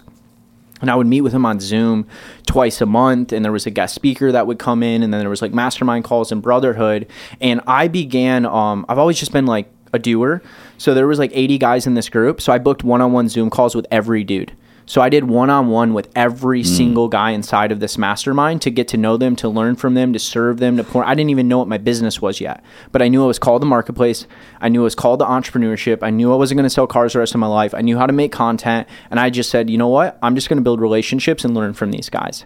And by building all of that relational equity, there's some of the best things in life are caught, not taught. I started to catch what they had. And I started to figure it out. So I ended up launching a new company called Motivation Everything. And I launched this company, and I first had like $20 coffee mugs that were like, you don't have to be great to get started, but you have to get started to be great. And I had like these shirts and coffee mugs, and I was like selling merch. And I remember my mentor, I invested in his mastermind. He's like, oh, you think you're going to build a 6-figure business selling $20 coffee mugs?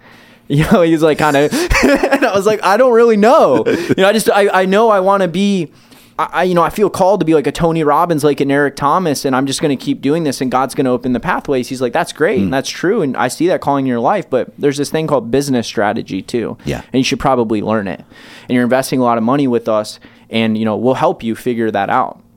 So I built my own mastermind, and JD, I was flying to these events. I was learning about it. I was putting together curriculum and material and developing things and how I would walk someone through the journey to become the best version of themselves. Yeah. Then I hit this huge pitfall, and I was like, oh my God, I'm not a guru. Who am I?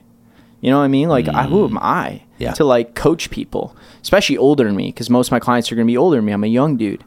And my mentor came to me and he said, have you ever seen the movie Catch Me If You Can with Leonardo DiCaprio?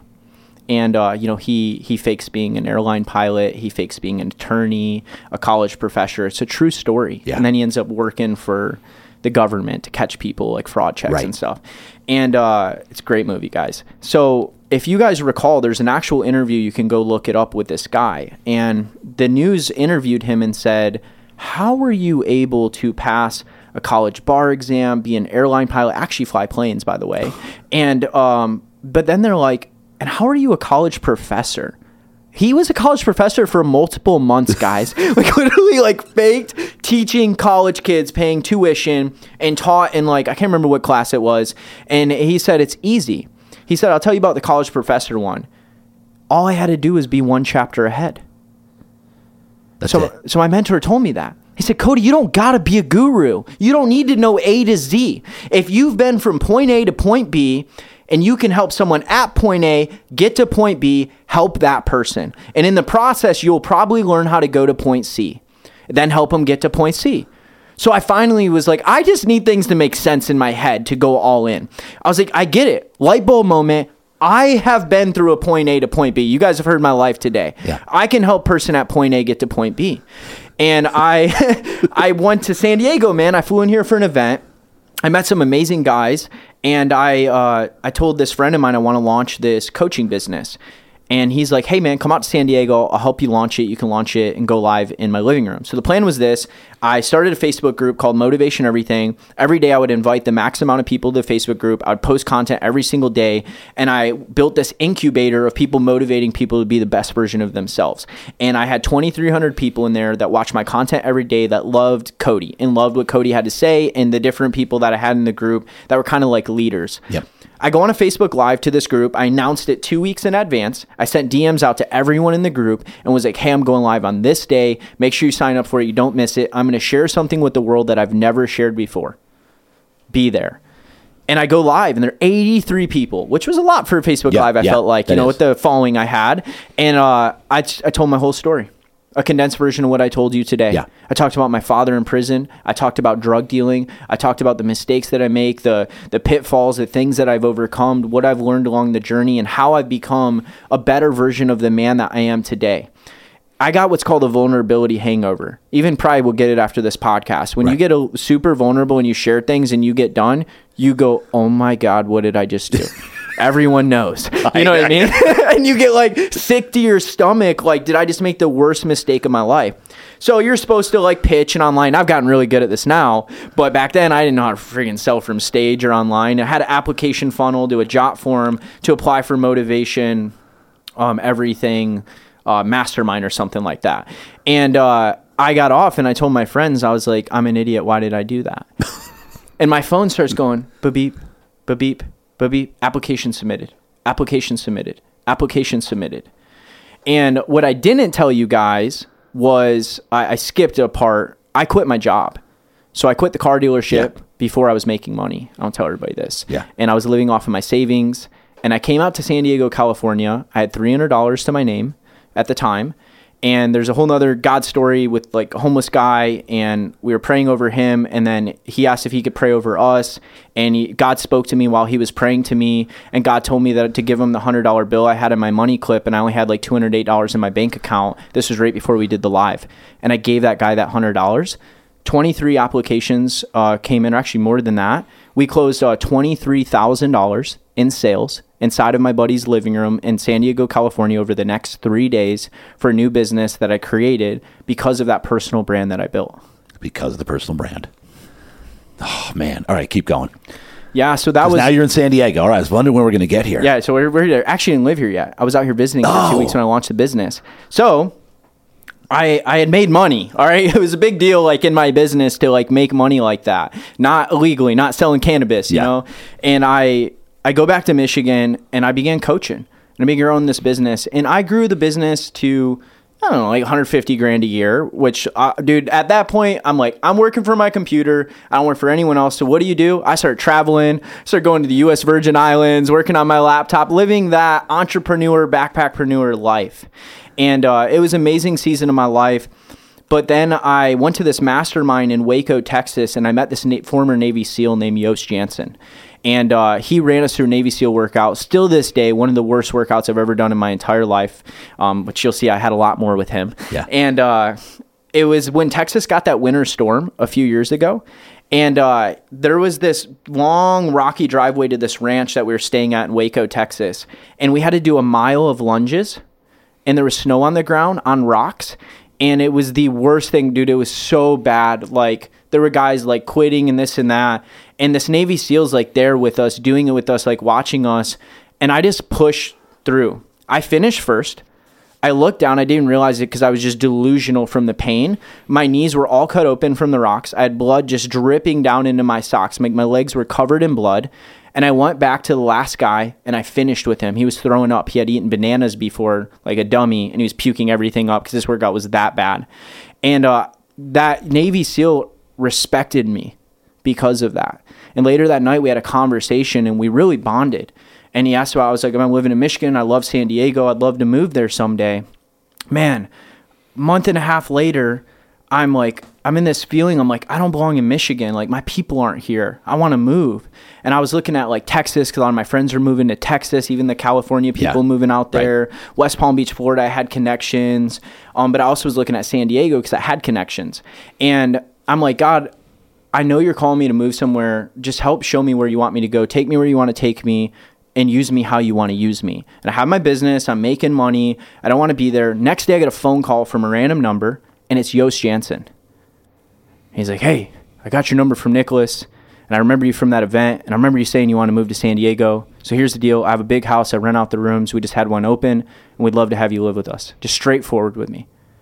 Just random call right after I prayed. And I didn't even think about it. I'm like, I'll take it. He's like, you don't want to see it? I'm like, I don't really care. I just want to get out of here. And he's like, shows me a video of it, FaceTime, and I was like, cool. And I Venmo'd him the deposit right then and there. I call my mom. My mom starts bawling. Our relationship's better at this point. Yeah. And I sold everything I own besides what fit in my car, and I have a husky named Zeus. We drove across the country. Zeus? Yeah. I know Cat has a Zeus. I have a Zeus. That's crazy. That is crazy. You guys know this? Yeah. All right, go. Yeah. We'll have to get them together. What? Yeah. And I moved to San Diego, and I lived with a Navy SEAL for my first year and a half, 2 years out here. And that was one of the most transformational times in my life, guys. This was only 3.5 years ago. Yeah, not long. And I went all in, man. Like, I went all in when I moved out here. Within 2 weeks, 3 people told me about Awaken Church.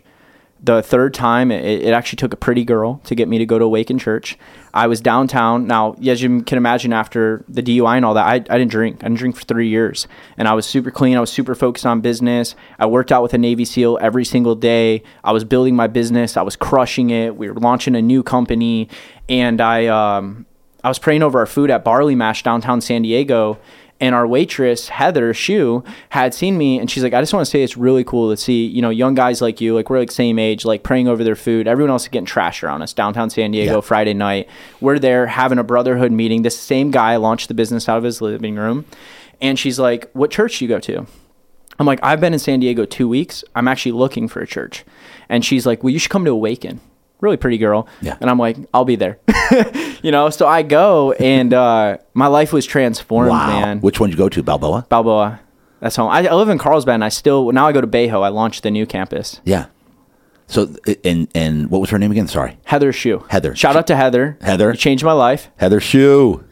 Brought him to Awaken. She's still going to Balboa, I'm assuming? She is. We're really good friends. Oh, that's great. And, and go ahead. So did you know first time you came into Awaken, talk to me about your first service. What happened?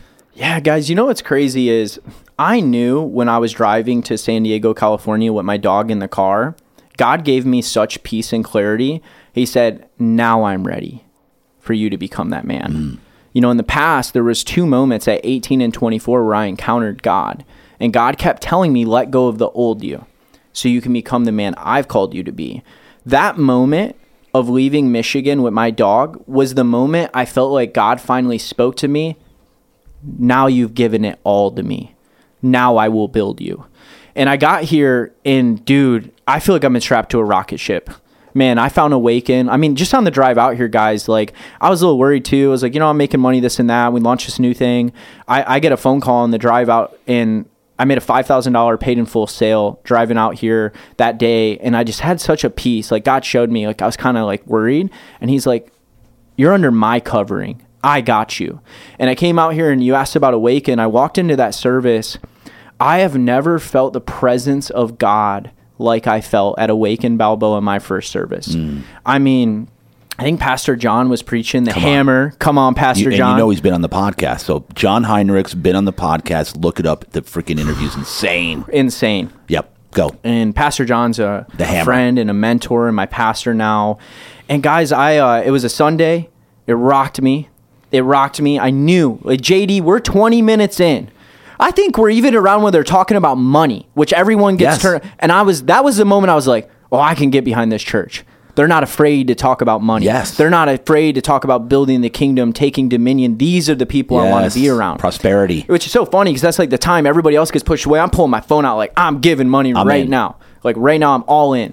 And so I get done and they talked about Pathfinder night, which was Monday the next night. And I'm an entrepreneur. Yeah. And I'm like, I want to go to this Pathfinder night. I walk out there and they tell me the details and I sign up on the brush fire or whatever. And I show up the next day. I'm like, man, I'm 17 days in San Diego probably. And I go to Pathfinder night. I walk in, they got the giant charcuterie board. And I'm like, this is amazing. And I'm just like, I don't know anybody. And then Erin Q walks up to me. And she's super friendly. And it's so funny if you guys know Erin Q, her and Jeff. And she's like, oh, are you single? And I'm like, is this girl about to hit on me? She's like, you got to meet my husband. We have like a ministry and we help Christian singles. And she introduces me to Jeff Q. And I get to know them. And they're some of my best friends to this day, JD. And then they introduced me to Daniel Wilgenbush. Then they introduced me to Melissa Higginbottom. I don't know who anybody is.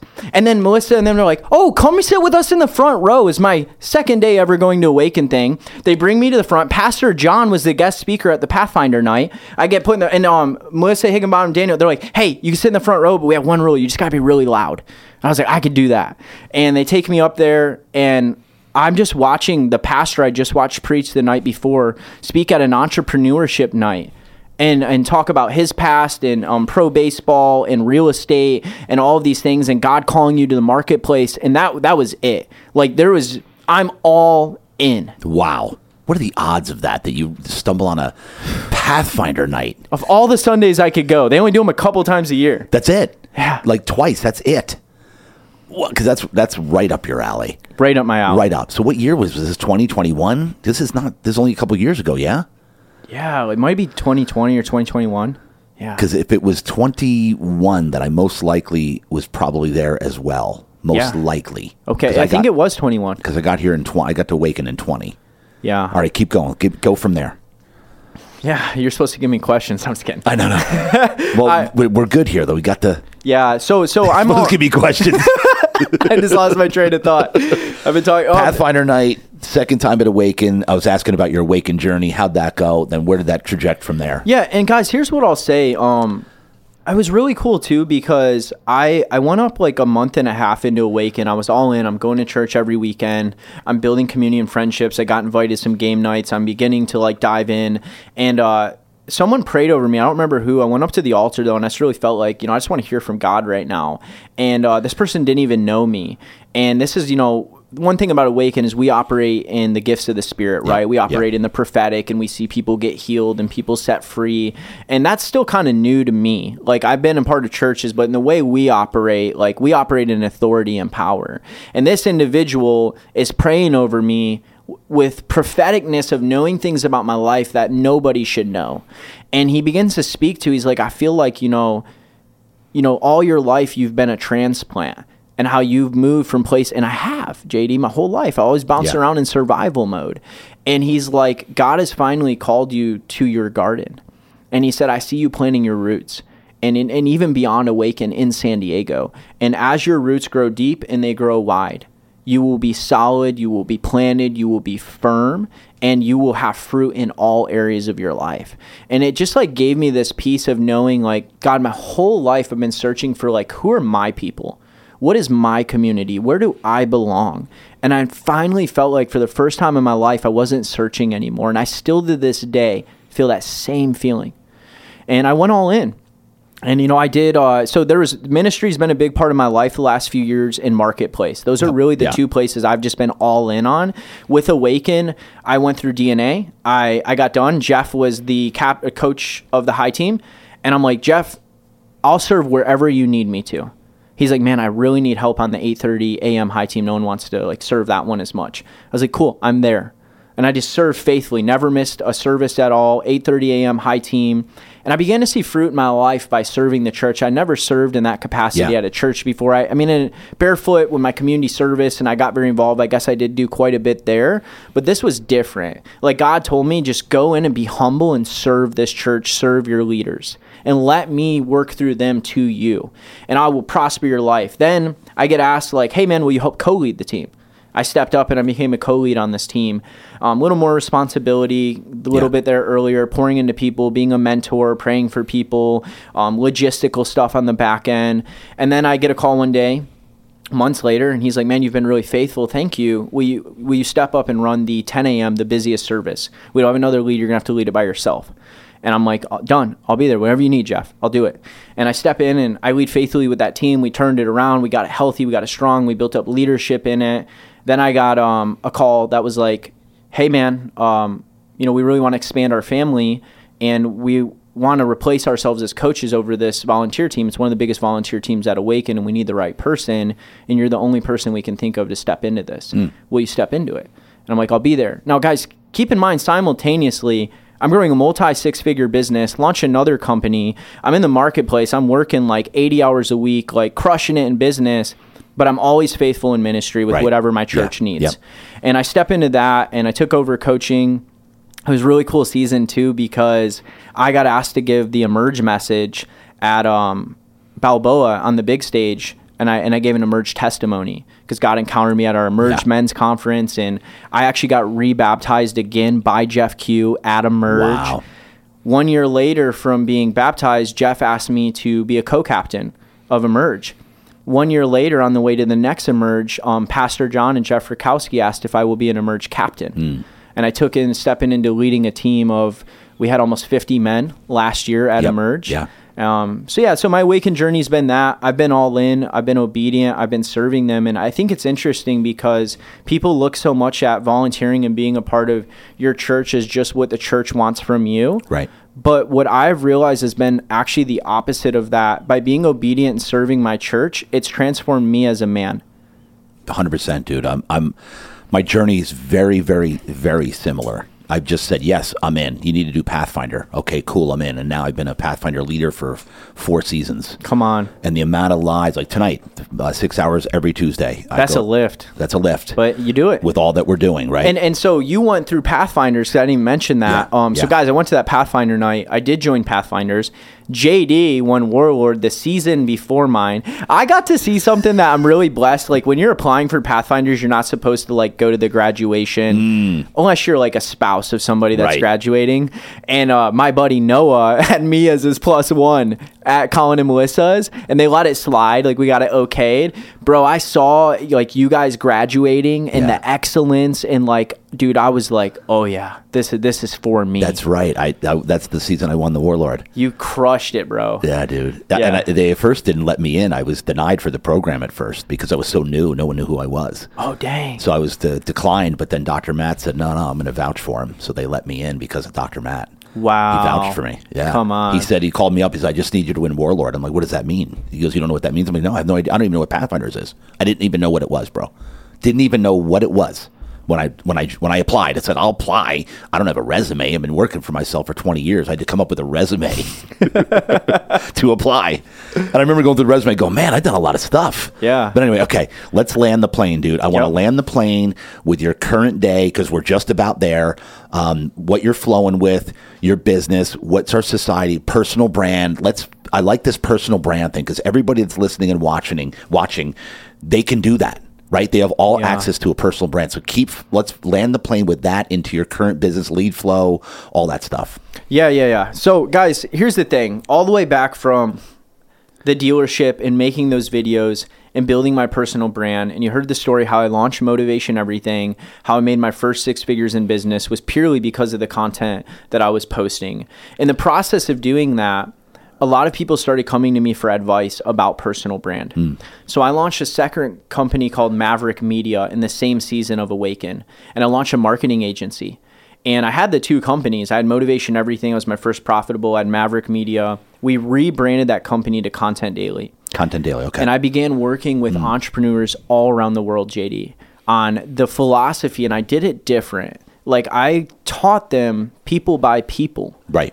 And you have to put yourself out there consistently and leverage the tools and the resources and the right systems and the right processes to be omnipresent and omni-channeled, because people will buy into you. And I don't care what you sell, whether it's mattresses or high-ticket coaching, people need to know, like, and trust you to do business with you. And I shut down Motivation Everything because the agency was growing so fast, and I hadn't learned how to build the proper teams around both companies yet. It was still very reliant on Cody Cottle, that I shut down this business, which was my true big dream and passion of pouring in people, to build this thing that was just taking off like a rocket ship. So I was all in on that, and we were doing like agency model where it's like guys like JD, like, I'm going to come alongside you and I'm going to work with you. I'm going to consult you. I'm going to coach you. And my agency team's going to do all the content, all the chopping up, similar to like these content guys. And we did that model. Then I launched out the educational branch because I love education. I love pouring into people. And I began developing educational products, courses, coaching programs, high ticket, mid ticket, low ticket. And I began to sell these courses and curriculum, and I started crushing it. Then one of my clients came to me. He was a loan officer, and he said, bro, if I fill a room full of realtors, will you come speak? And I was like, heck yeah, I'll come speak. And I'm getting ready for that. And my mentor, the same guy that told me about A to B, he literally told me, what are you going to sell from stage? And I never sold from stage yet. I've only just like wanted to speak on stage. And I'm like, what do you mean? He's like, well, you got to have something to offer them. You're going to go give all this value. What are you going to sell them? I'm like, I don't know. I mean, I have like these different products. Maybe I'll do that. He's like, no, I think you should sell a coaching program with them, like an incubator accelerator. So I put together this influencer accelerator program, honestly, dude, in like 10 days before this event. And I went and I had 2 talks at this event. They flew in this other expert that was more of like a real estate content guy, and we crushed it. And at the end, I pitched this influencer accelerator program for $997, and I opened up like 10 spots, and they sold out like that. And I made like 10 G's. And I was like, oh my God, like this is crazy. And we had such phenomenal results with these real estate agents in this program that I looked at my team and I said, we're going to pull back a little on the done for you, and we're going to go all in on this model. And that was actually April 21st of my birthday. And I think in 2022, we ended up doing 3 or 4 of our own events that year, continued hosting events, and then speaking on other stages. And I ran 112 people through this coaching program, ended up raising the price as high as $6,000, started putting on 100-person events, selling out venues here in San Diego, and we were just crushing it, bro. And it all came from that personal brand because I taught people how to get people in your social funnel and how to do that. So that's been scaling for quite a while. I still own that company. We've pulled it back a little bit, and I have courses and products. I don't live coach it anymore. I still speak on stage sometimes about it. And then I got a revelation. I knew something new was brewing. In the agency, I started using an AI software 2 years ago called Jasper. Before ChatGPT, there was another AI chat interface called Jasper that would help with writing copy and content. And I had systematized and built SOPs around the entire process to replace me from everything. From the moment a client signed on with us all the way to the deliverable of their assets, the communication with them, what we needed from it was all SOP'd out. Wow. And I started putting all these tools and these instruments and this artificial intelligence and this technology into this system, and I created a well-oiled machine. Then I started using it for video editing. I started incorporating more AI into how we edit our videos and speeding up our time. And I took an employee that could edit 50 videos, and I got him editing 200 videos. Chris, you listen to this? You catch it? He's like, yep. And this was before AI was popular. So I had already systematized my business. In business, you need 3 things to scale. You need to know how to automate as many tasks as you can, delegate with the right people around you, and eliminate things off your plate. As the business owner, so you can focus on the highest and best use of your time. That's right. And so that's what I did inside of this company. And I became very efficient, and I get in rooms with high-level businessmen, and I've just dialed in this company.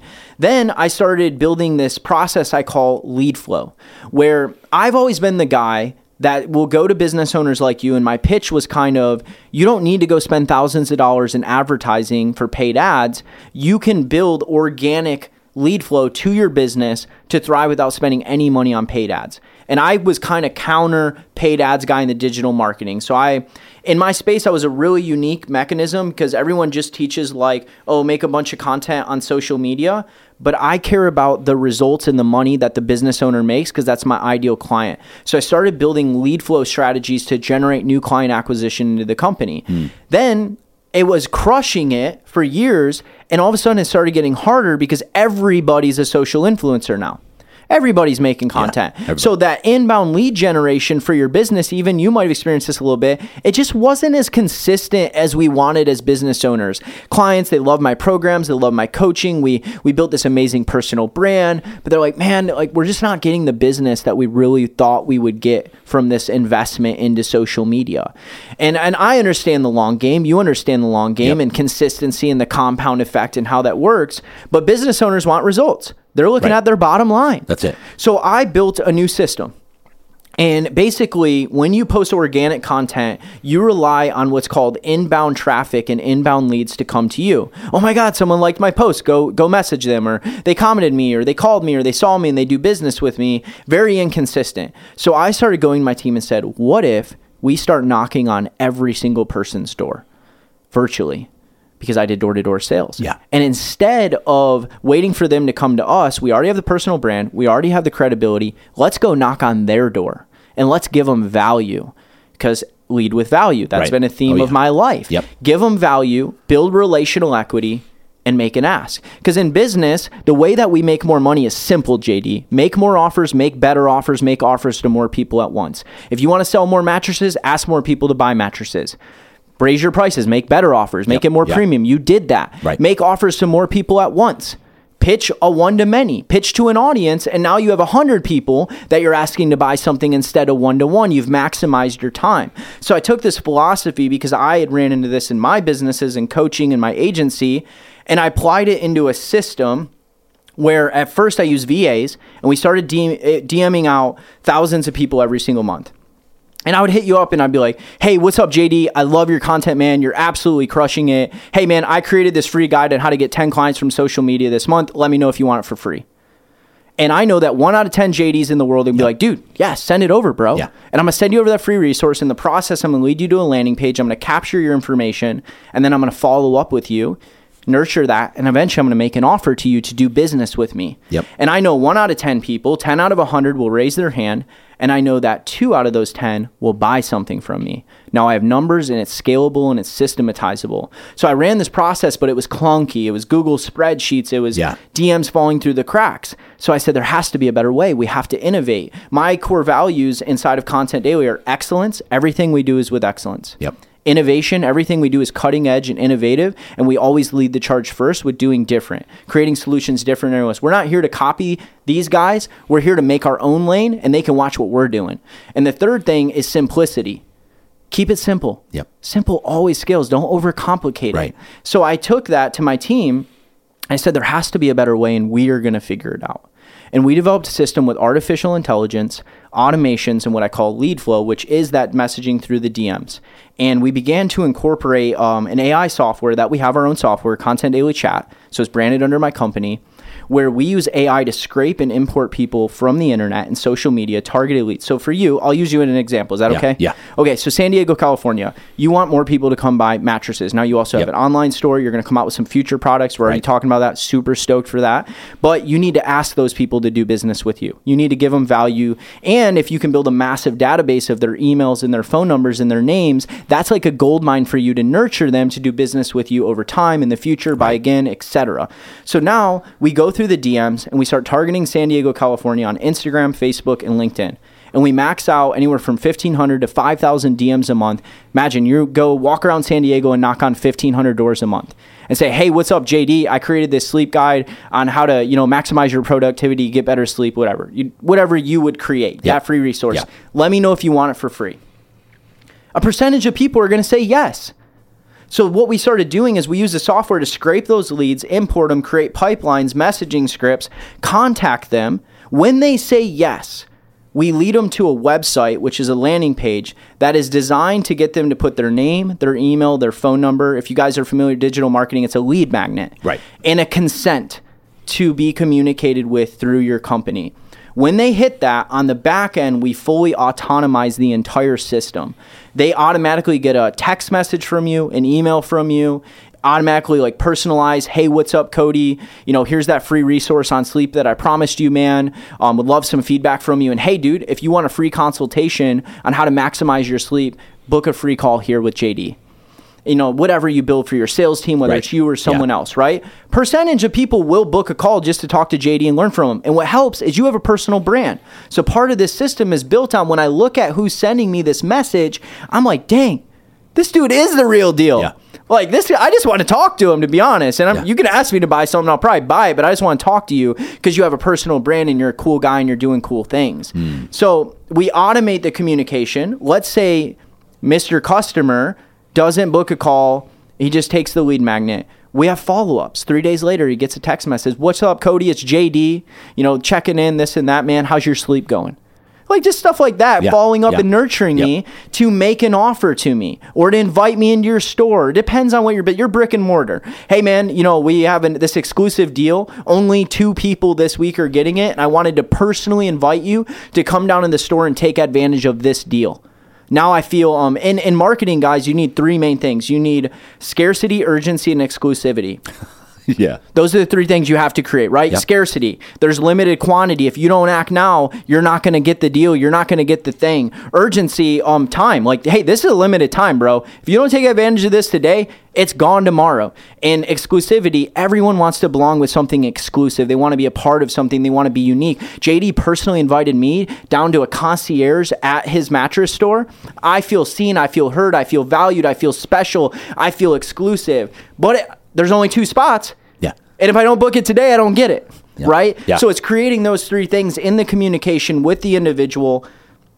Now we've built a well-oiled machine that scales. Client acquisition. Everyone else in the world is make the podcast, post the Instagram video, post the TikTok, and here I come with an AI software and solution that says that's cute, but what if we knocked on 1,500 of their doors minimum every month and we asked them to do business with you and you spent $0 in paid ads and all of a sudden your business started acquiring, here's the numbers. If you send 1,500 DMs a month, 10% of those people will respond. That's 150. Yep. Out of those 150, 50% will be good leads. That's 75 people. 75 people you ask to buy something, on average closing percentage is 20%.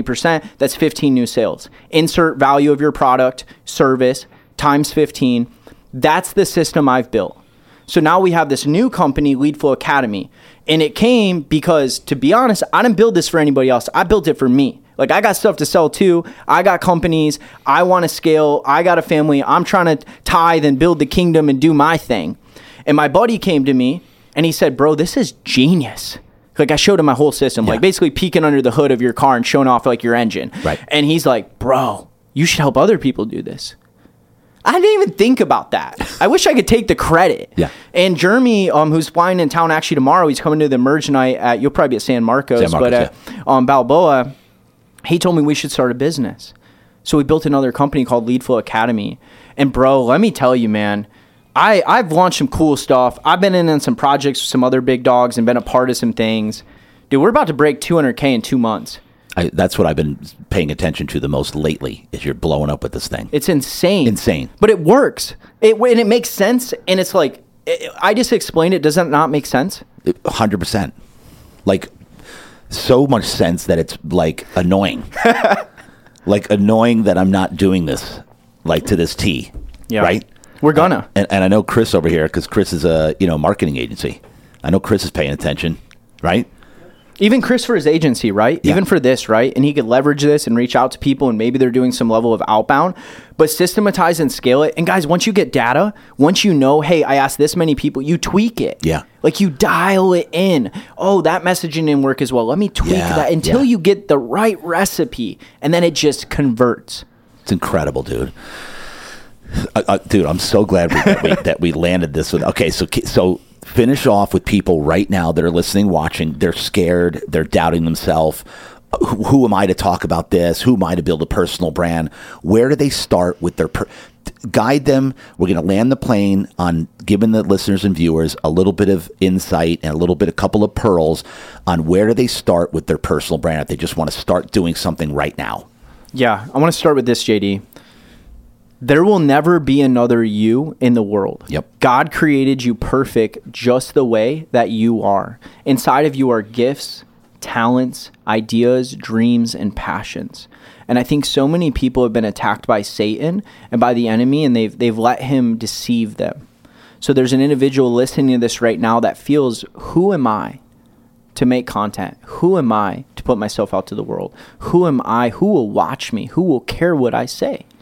Well, I say that if you believe in God, then our God is perfect, and he made you in his image and his likeness. Therefore, you are made in the likeness of him. Therefore, you are perfect in his eyes too. So therefore, what he gave you and what comprises you is special and unique to you. There will never be another JD in the world. I could try to be you, bro. I'll never be that big, but I could try all day to be JD, and I will never be the best version of JD, but I will always be able to be the best version of Cody Cottle. So I'd say when it comes to building a personal brand, there's first a mindset shift of understanding there will never be another you in the world. Yep. And if you understand what that actually means, then you begin to operate from a place of power and Godfidence. Not just a place of timidity, because I was very insecure most of my life, and I found confidence. I found Godfidence, I call it, because of that relationship and knowing that God created me perfect. And because Wally told me there will never be another me in the world, I'm still that little boy sitting on that deck that believes what that man told me. He believed in me before I believed in myself. Yeah. Sometimes you got to believe in the belief someone else has in you before you believe in yourself. I love that. So when it comes to personal brand, first, it's the mindset of understanding you do have something to give the world. There is something unique. There is something special about you that only you could share with the world.